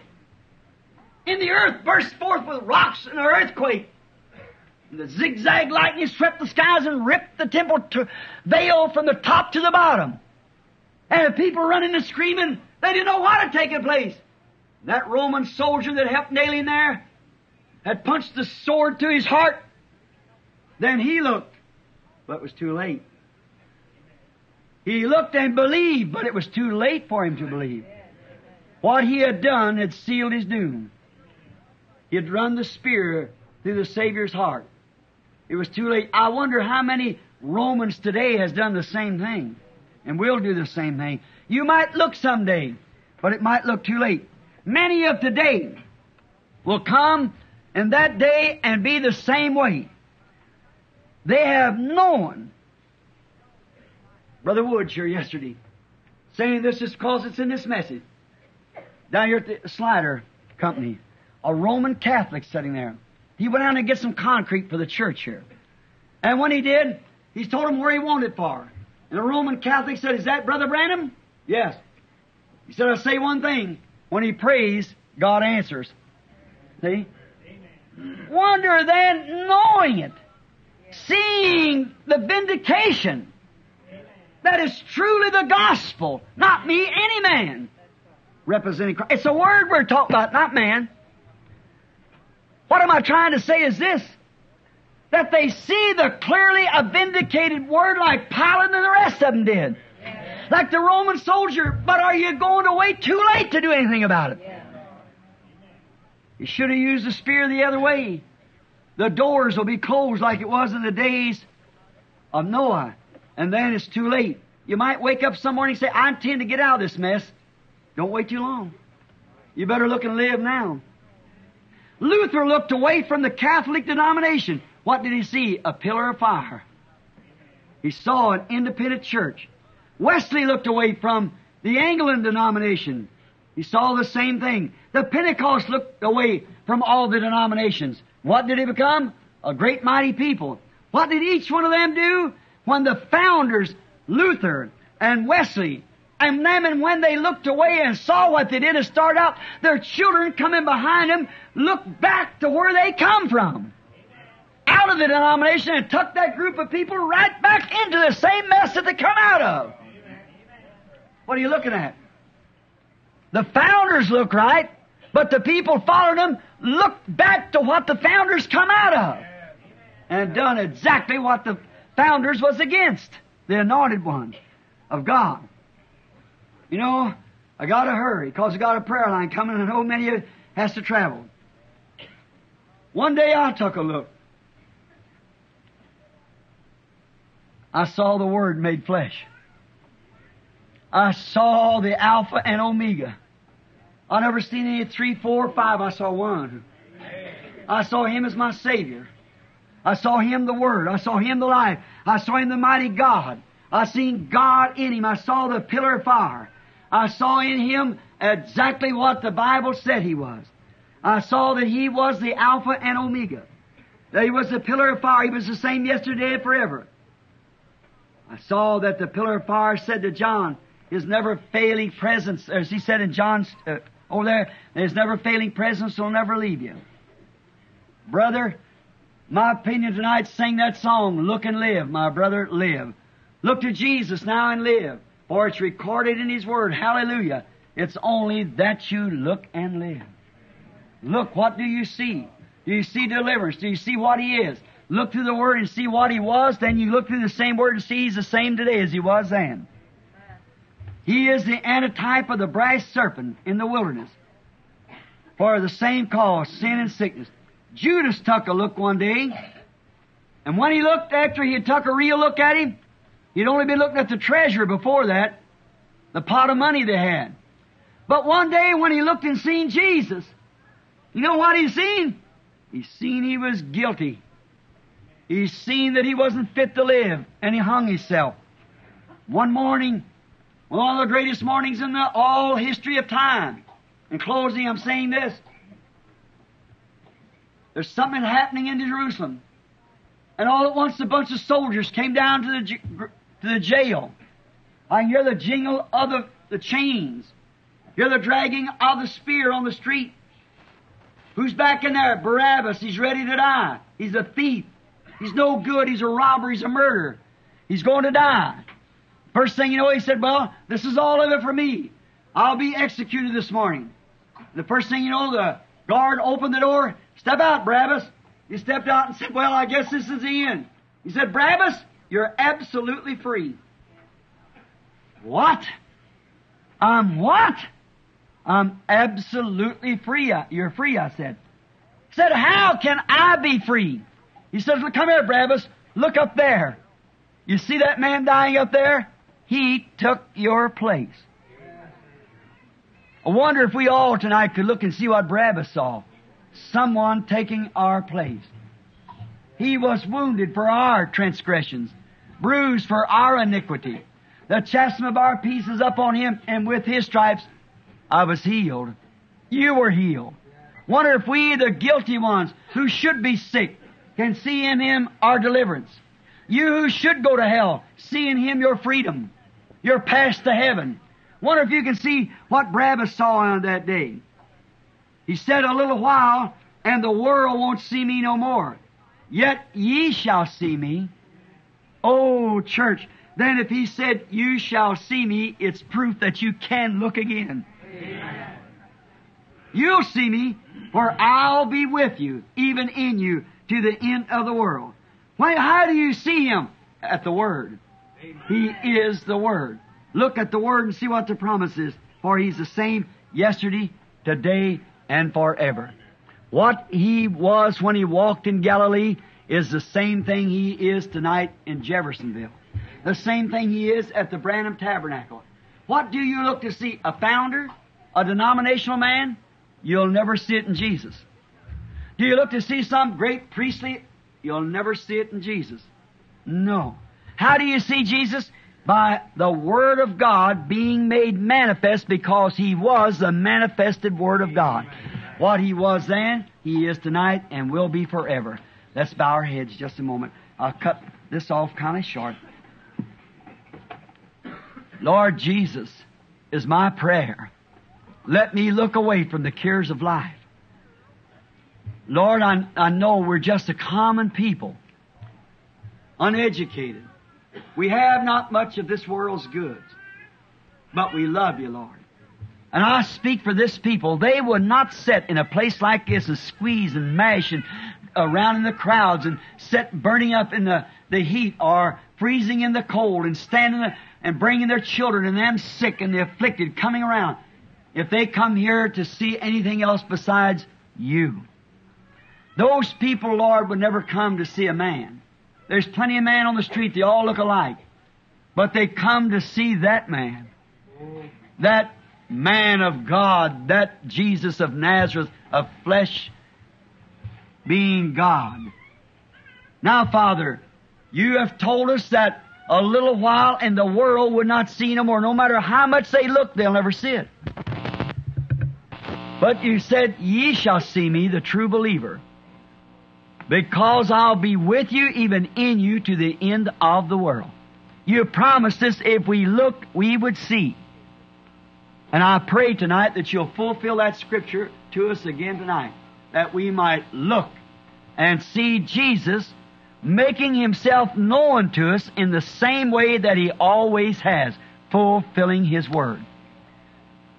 From henceforth, Lord, and I made a statement before this, and I've truly said these things from my heart about the pulls, and you told me, and now, as mysterious as it may seem, if we could only pinch our inner conscience and see that those things could not be foretold perfectly as they are unless it did come from God.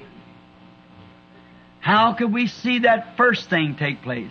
How could the second take place? How could the third take place? How could we stand here months before it happened and tell what would take place in Tucson and would open up the 7 seals and bring back the mystery and reveal the hidden things of God that's been hid since the beginning of time? And to see it both testified, witnessed, scientifically proven. Lord, You're our refuge and strength. You're all that we have. And I thank You for, Lord, being a part of this great economy of Yours. I thank You for being a member of Your body, along with many here who are members of that body. Many all out through the world in different churches that are members of that mythical body of Christ. Every time we look, we see Him. See Him when the bird sings. See Him when the sun rises or when it sets. Hear Him in the songs. Watch Him in His people. See Him vindicating His Word. O Lord, You're our God. Early will we call upon Thee. Thou art our merciful Father. Forgive us of our wrongs. Lord, we're at the end time. I see the doors will soon be closed. The doors of opportunity. And while it is daylight and I can still get into some of these places, Lord, help me to go. I'm getting old. Give me strength. Renew my youth, Lord. Help me that I might do something out there now that I'm waiting for this great time to come that will be here. Help me, Lord, as I go out, that I might be able, under some way, to catch that last predestinated seed that will bring back the Lord Jesus. Help, oh God. And if I'm laying a foundation that another shall stand upon, grant, Lord, that soon it'll happen, that the Word might be fulfilled. Our heart's desire is to see Your Word fulfilled. We love You, we believe You. In the midst of an unbelieving, doubting people, a generation of what we got today, Lord God, we still believe that Your Word will never fail. We believe that heavens and earth will pass away, but it shall never fail. We stand gallantly for that. Now, Father, to this little group that's waited, there's many sick in here. And there may be unsaved in here. People that have been saved and yet hasn't been filled with the Holy Ghost. Lord God, may You come so on the scene by Your word of promise that the people will look and see Jesus and then bow down and give their hearts to Him. May the sick look and see that it's impossible for anything else to be doing it, only God, because it is His word promise. What we have said today, both messages, may it be confirmed now. It's all in Your hands, Lord, and I'm in Your hands, and the congregation's in Your hands. Work through us, Lord, to honor Your great name. Oh, Eternal One, grant this for the glory of God. Amen. I know it's hot, and I want to try to pray for the sick now. And if you'll just give me about 15, 20 minutes, I don't know how many cards they got to give out, but we're just going to start and pray for the sick. Now, Billy told me that he'd give out, what was it? What? All right. Well, let's start. He said he'd give out from 1 to 100. How many has prayer cards here? Raise up your hands. Prayer cards. Which is quite a number. We're trying to get to everything that we possibly can, if we can. Now, we can't have discernment on all of them, so we'll just pray. And everybody, how many here doesn't have a prayer card and yet you're sick? Raise up your hand. Many. Now look, what is it? Now, I know we may be a teeny bit late off a schedule, about 15 minutes, but I want to say this one thing. It might be the difference between here spending eternity in heaven or hell. See? Look, be reverent. Watch a minute. Listen at the Word and see if He still remains Christ. Now, every person here probably knows me, And many of you I don't know because I don't get here long enough to know you. And many of you are out of town. How many's out of town people? Raise your hands. See? Now, I asked somebody downtown the other day, I said, you ever come up? He said, there's no need of us coming. Said, there's so many from out of town gets there, we can't get in. See? But that's okay. We'll fix a way for them to get in. You come anyhow. Notice, they had a chance before you did. Amen. Amen. Now, remember, now, I am just your brother. I'm sure you understand that. I am a man. He is God.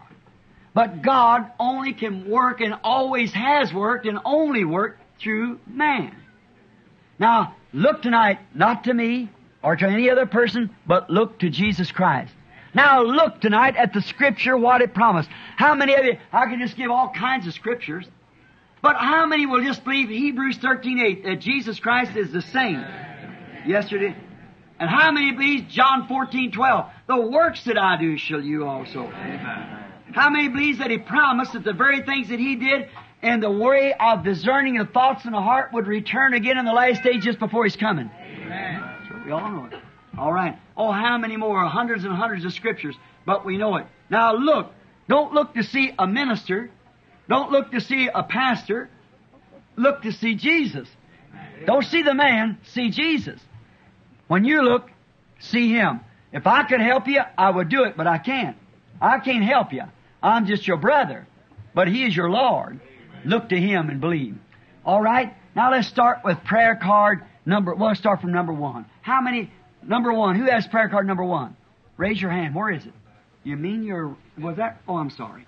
All right, number 1, come up here, lady. Right, which way you want to bring him? This way? Or come right here. If you can walk, if anybody's calling out is crippled, some of us help bring you up. Number 1, number 2, who has prayer card 2? Raise your hand. Quickly as you can. Number 2, where is it? I don't see it. Where? I'm sorry. I can't. Right over here, lady. Number 3, would you stand up or something? That's right. Number 3. Number 4. Prayer card number 4, would you raise your hand? Where is it? I don't see it. Prayer card number 4. What's that? Number 4. Number 5. Who has number 5? Would you raise your hand? I don't see it. Number 5. Number 6. Number 6. Quickly. Right quick. Number 6. All right. 7. 7. All right. That's right. 8. 8. Real quick now. Raise up right quick. All right. 8. That's fine, sir. 9. 9. Where's it at? Number 9. All right. Number 10. 10. All right, 10 right over here. 10, 11, 12, 13, 14, 15. It won't call too many, so you get... See, the reason we do this, it's just a card with a number on it. See? And you just come with this number, that keeps them lined up.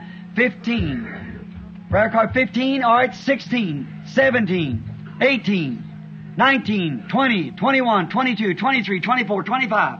Let them come line up now. 25. Do you get your line built up? Just get up now according to your numbers. That's right. Don't come all at once. Come around the other way, if you will, if you're over that way, and come. Now, 20, what do we call it? 25? 25. All right. Let's rest on 25 just for a minute. All right. Now, if you don't want to stand too long, when you see that coming down, then you get right in with them. 25, 26, 27. But wait, let the line get down a little. You won't have to stand too much, too long. Now, let's bow our heads.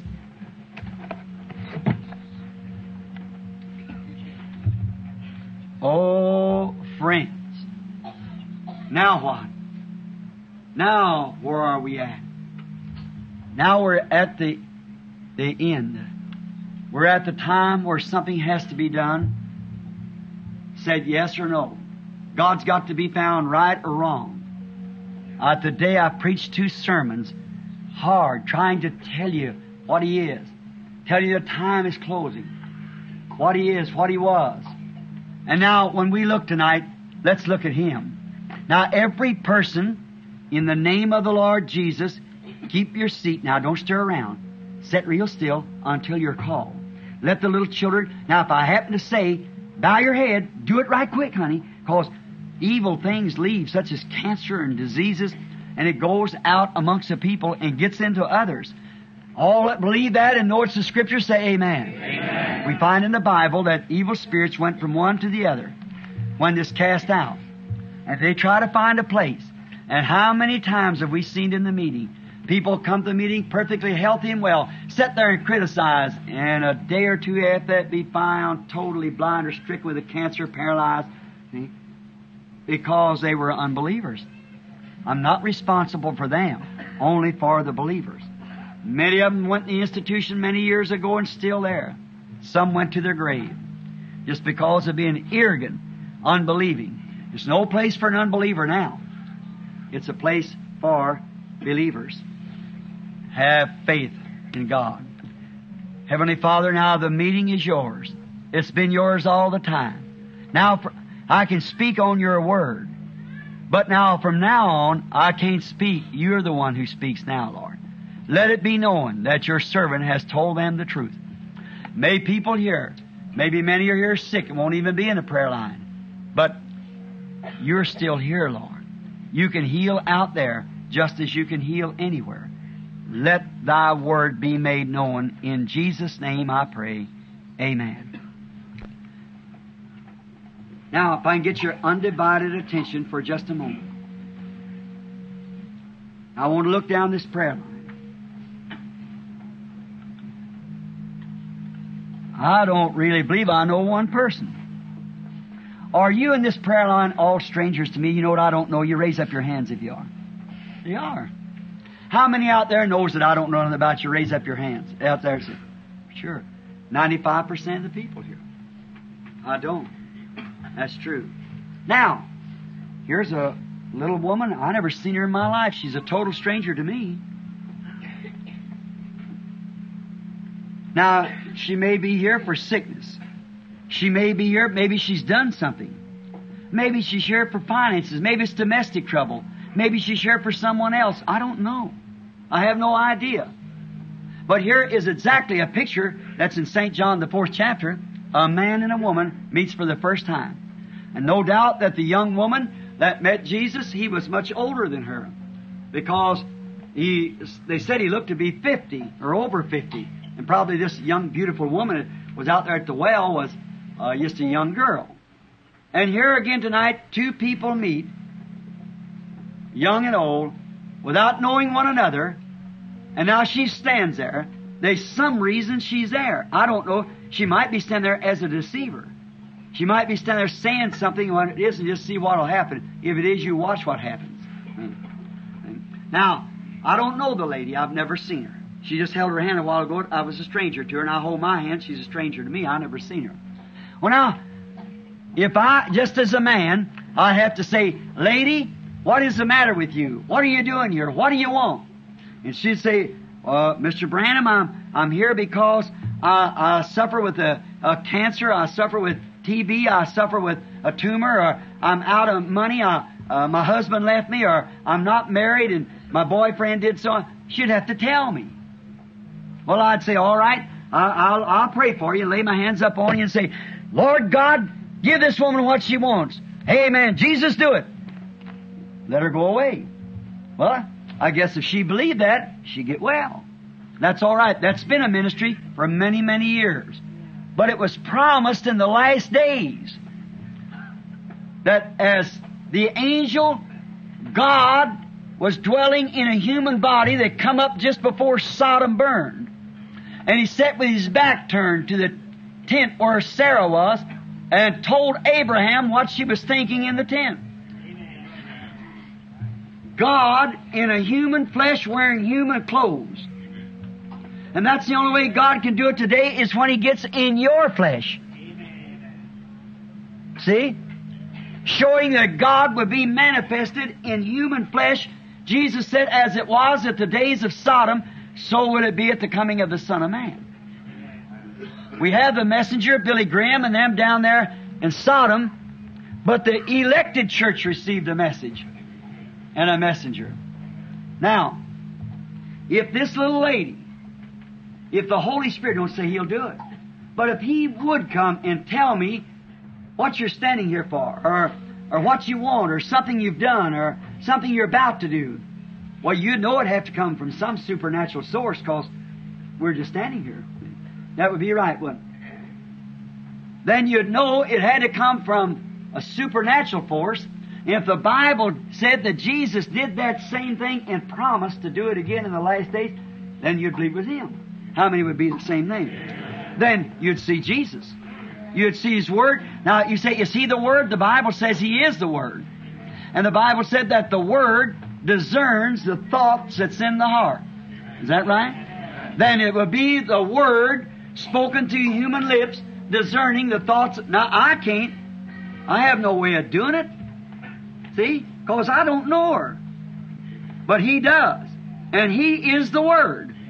And He is the one that can take our two spirits like a woman at the well and Him and blend it and then go away and show me just what she's here for, what she's done or what she wants or something. Then I can speak it and say it. And that's up to her.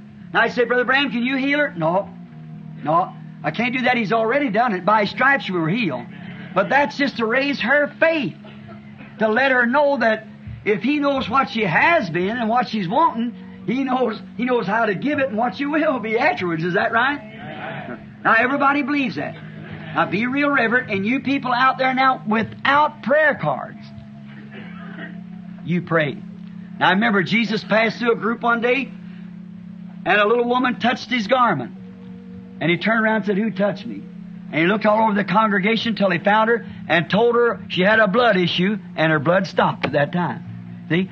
Now the Bible said that He now is a high priest that can be touched by the feeling of our infirmities. Is that right?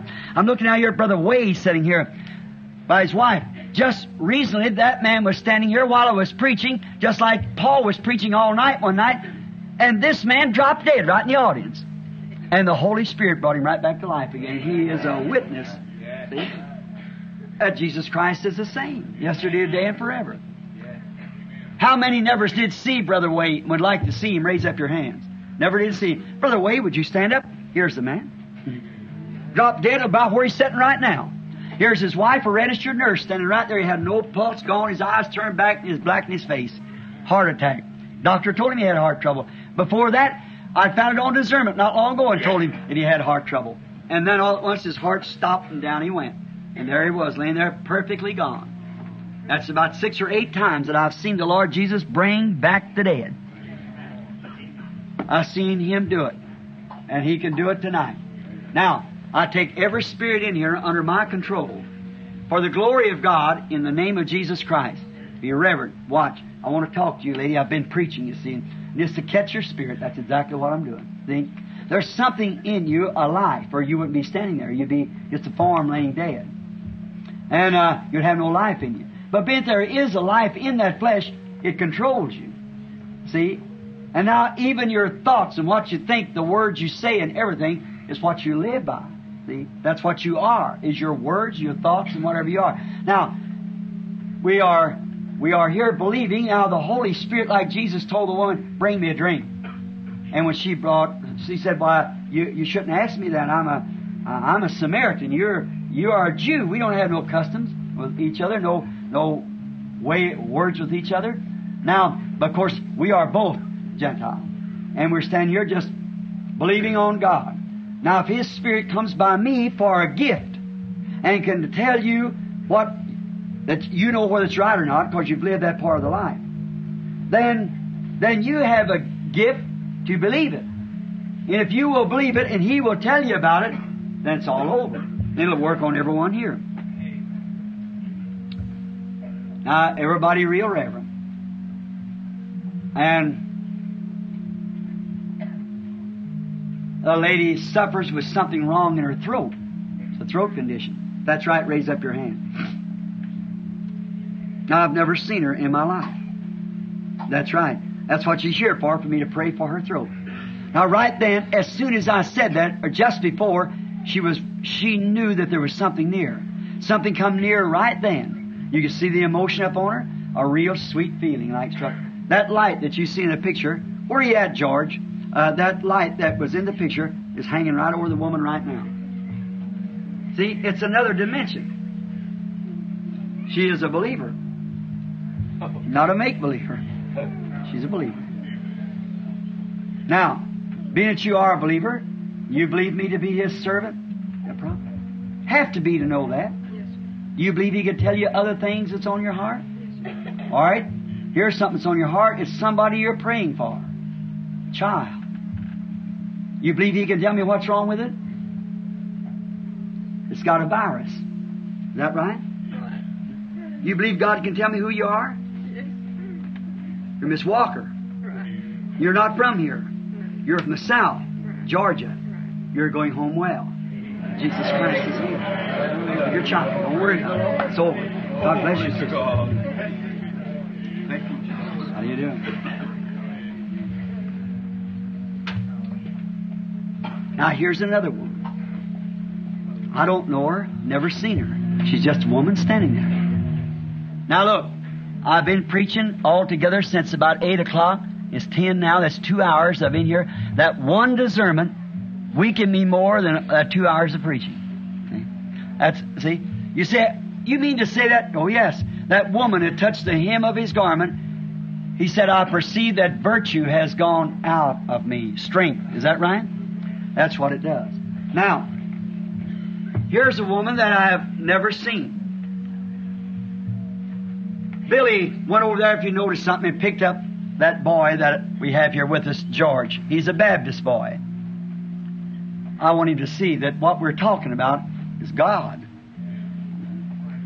His father, his family's a nice people. They're in Mexico. Missionary, fine man. And his father's sick too. I'm just waiting for him to come. I just watched close, George. Now this lady, I don't know her. I never seen her. I suppose we're strangers to one another. We don't know each other. But now the Holy Spirit, the sweetness of Jesus being present, we're all witnessing that. Now, if the Lord Jesus will reveal to me something about you, now, if I could heal you, I'd do it. But I can't do what He's already done. The only thing, if He was standing here tonight with this suit on it He gave me. Well, now, He couldn't heal you because He's already done it. By His stripes we were healed. See? But the only thing He would to declare Himself by the word that He promised and make you see that He's the same yesterday, today, and forever. And He promised to do it. Now, if He will use me to tell you what you're here for, will you use the faith that you have in Him to believe that you receive what you are here for with all your heart? All right? May the Lord grant it. See, the lady has something wrong. An examination shows it is a ruptured stomach. That's right. It's true. That's it. A ruptured stomach. Do you believe that God can heal that rupture? Yes, I believe all I can believe. All you will. God bless you. Now, you're not from here. Been quite a sacrifice to get here. Yes, it is. It was. Praise the Lord. You're from Tennessee. Yes. That's right. Mrs. Harner. Yes, right. Return back. Don't doubt. You'll be healed. If thou canst believe. How do you do, lady? We are strangers to one another. I've never seen you in my life as would know. I might have somewhere in a meeting, you might have seen me, but I don't know you. God knows you. You believe in me to be His servant, and the word that I have preached is the truth? Well, being that I am strange to you, and the word that I have preached you have believed on, the only thing is, some of them give you a card. Either one of the ushers or my son or somebody gave you a card. Your number was called and here you are. That's all I know. But you're here suffering from a nervous condition. It bothers you bad. You have someone with you. You have someone you're praying for. It's your husband. And he has a spiritual problem that he just can't get over and you have a child that's sick too. You're not from here, but you come from the north. You're from Canada, from Alberta. That is right. You believe me as being God's prophet, and believe that what I tell you is the truth. Go home and you'll receive what you've got. Believe. God bless you. I am a stranger to you. You're a stranger to me. I don't know you. But God does know you. You believe me to be His servant with all your heart? I don't know you, nothing of you. If I could heal you, I'd do so, but I can't. I am not a healer. I am just a man. But He's God. Just a bit confused because there's an older woman standing between me and you. It's somebody you're praying for. Yeah, it's your mother. And she suffers with a high blood pressure. And you have a kidney infection. That is right. You believe that? Your mother isn't here.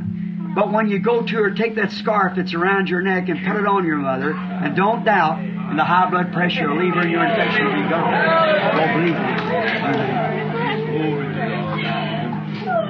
You believe now? With all your heart?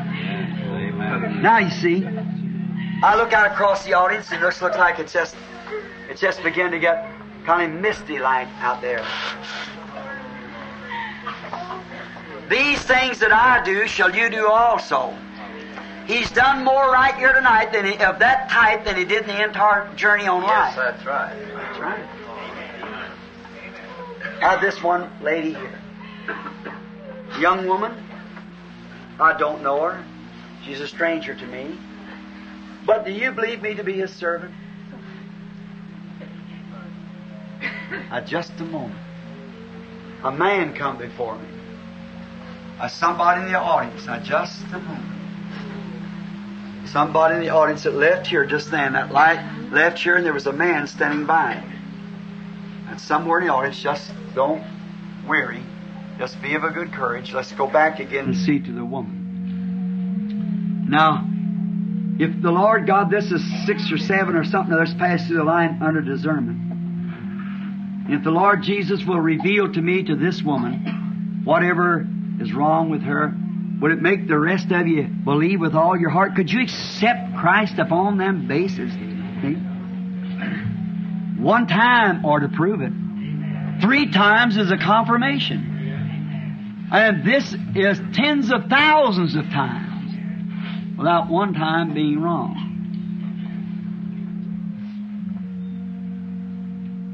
You're not here for yourself. You're here for a man. And I see him sitting with his head down. He's smoking a cigarette. And you're praying that the cigarettes will leave him. May the Lord God give you your request, sister. Go believing with all your heart. And may that devil of habit leave your husband. In the name of the Lord Jesus. Your trouble's in your back. Do you believe God will make it well? You do? All right. Go say, thank you, Lord. I know this woman. I believe it's Miss Niece's daughter. Isn't that right? I thought it was. God bless you. The old back trouble will leave you now and you can go and be well. You believe God can heal that arthritis and make you well? Go tell Him you believe Him. Just believe with all your heart. How do you do, sir? Do you believe God can heal that stomach trouble and make you well? All right, then go say, thank the Lord. I'm going to be well. And you'll be well. Another arthritis case and age. You believe that God will make you well if I lay hands upon you? He has many times with you to lay your hands on my brother. Did you hear that? The Lord bless my sister and give her deliverance again tonight. Amen. Just believe me. Heart trouble, stomach trouble. You believe God can heal it? All right. Go in the name of the Lord Jesus. May He make you well. How do you do, young fella? Asthmatic condition. You believe that God can heal asthma? Yes. Go believe it. He'll do it. All right. Diabetic condition. You believe that God can heal your blood and make you well? Go believe Him and He'll do it. You believe it with all your heart? What if I didn't say nothing to you, just laid my hands on you? Do you believe the Holy Ghost is sure to make you well? That's the way to do it. Come here. In the name of Jesus Christ, may you go and be healed. Amen. Come, lady. If I didn't say nothing to you, do you believe God would heal you that female trouble? No, excuse me, you already said it. Go ahead. God bless you. Go believe in it. Be made well. You believe, sir, with all your heart? God heals heart trouble, doesn't He? Yes. Makes man well. I'm sure He does. He's God. Do you believe that? Yes. You believe with all your heart? Have faith in God. Some man out here did something just a few minutes ago. I want to find that. His blood. Somebody like an accident or something had happened. It was bleeding. It was somewhere. The man was standing here.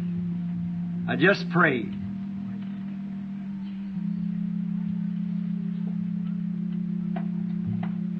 Yes, it is. It's a man said, "Watch J.T. Parnell." I know the boy. You're bleeding inside, J.T. You believe God will make you well? Or it'll stop then, J.T. Hallelujah. Believe with all your heart.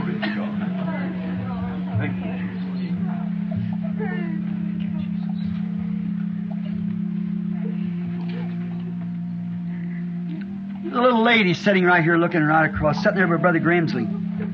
There's a light for her, you. Little white collar. Mary? I don't know you, but that's your name. You're bothered with the spiritual trouble. And also you're real nervous.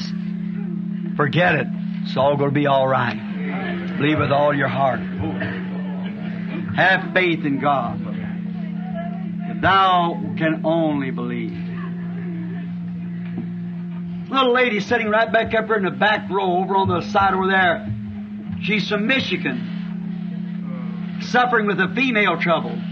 You believe God will make you well? What you ask for then. You believe it? Amen. Raise up your hand and say, "I accept it." All right, you can go home and get well. I don't know the lady. But God does know her. What about you here on this cot? You're the only crippled man or man on a cot. I'm a stranger to you. I don't know you. God knows you. But I say now you're shattered to death. You have cancer. You come from a long ways. You come from Cincinnati here. Your name is Mr. Hawk. Believe with all your heart. If you sit there, you die. Accept Jesus Christ and be healed. You believe Him? Then stand up on your feet out of that stretcher and accept Jesus Christ. How many in here believes Him at this minute? You believe with all your heart? Then let's every one of you stand up right now. Stand up. Now, in your own way, the way you pray, you lay your hand on somebody next to you. Where is Sister Brown? She's been sitting here suffering with that. The other day she called me on the phone, and she couldn't raise her hands up. I seen it was something wrong in her blood. When I met her the other day, she's got diabetes. Where is she? She's here with Miss Down a while ago. All right, Sister Brown. Tonight, I want you to believe with all your heart. I know you know what's wrong with you. But I want you to believe you come out of the hospital and come here. See? To be prayed for. I'm praying for you now. Believe you're going to be well. Margie, have faith in God. Let's go to quit right now. Let's go to Ian. He can heal diabetes. He can heal you of that sickness in your stomach. Each one lay your hands on one another. And just hold your hands there just for a minute. Just lay your hands on one another. Hold. See, it's going on 11 o'clock. Many of these people's got to drive to Tennessee and different places. Surely the Lord God has proved. What did you see tonight? Did you see a man or did you see Jesus? Jesus confirming His Word. These handkerchiefs laying here, while this anointing is up on me, I have my hands laid up on these handkerchiefs, praying that God Almighty. They said they took from the body of Paul handkerchiefs or aprons.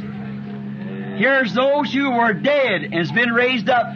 There's those here who were in accidents, smashed up or healed.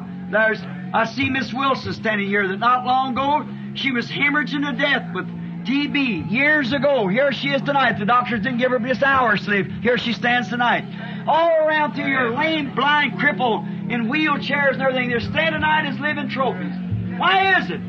Jesus Christ lives. He's the same yesterday, today, and forever. That man that just testified a while ago of him down there that had epilepsy, that had it all them years, and everything, and it's one time in the meeting, and that's been around almost 20 years ago. He's never had a seizure since. That's one of the 10,000s. He's a healer. Amen. He healed. Now, don't be excited. Just with childlike faith, look away to Calvary. Close your eyes and forget you're in this tabernacle. Close your eyes and forget there's anybody around you. And look to Jesus and see. Look to Jesus now and live.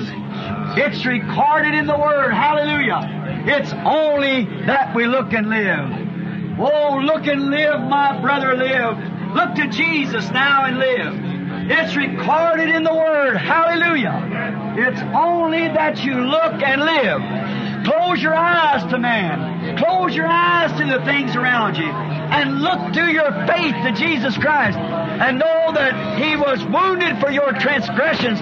By His stripes you were healed. Lord Jesus, as these people are praying, and they have their hands upon each other, and we realize that we're standing in the presence of the living, resurrected Jesus Christ, in the form of the Holy Spirit, revealing to us the secrets of our hearts, making known to us our desires, and promising us that He would give us our desires if we would only believe. Men and women have their hands on one another. They are praying because we are fellow citizens of the kingdom of God. We are fellow brethren and sisters of Jesus Christ. And Satan, we come to you in the challenge of the name of the Lord Jesus.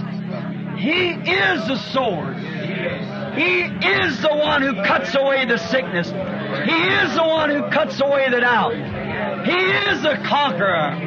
Now we challenge you in the name of Jesus Christ that you come out of this people, Satan. The Word of God is made manifest. It circumcises, takes away doubt, takes away sickness, and brings perfect deliverance.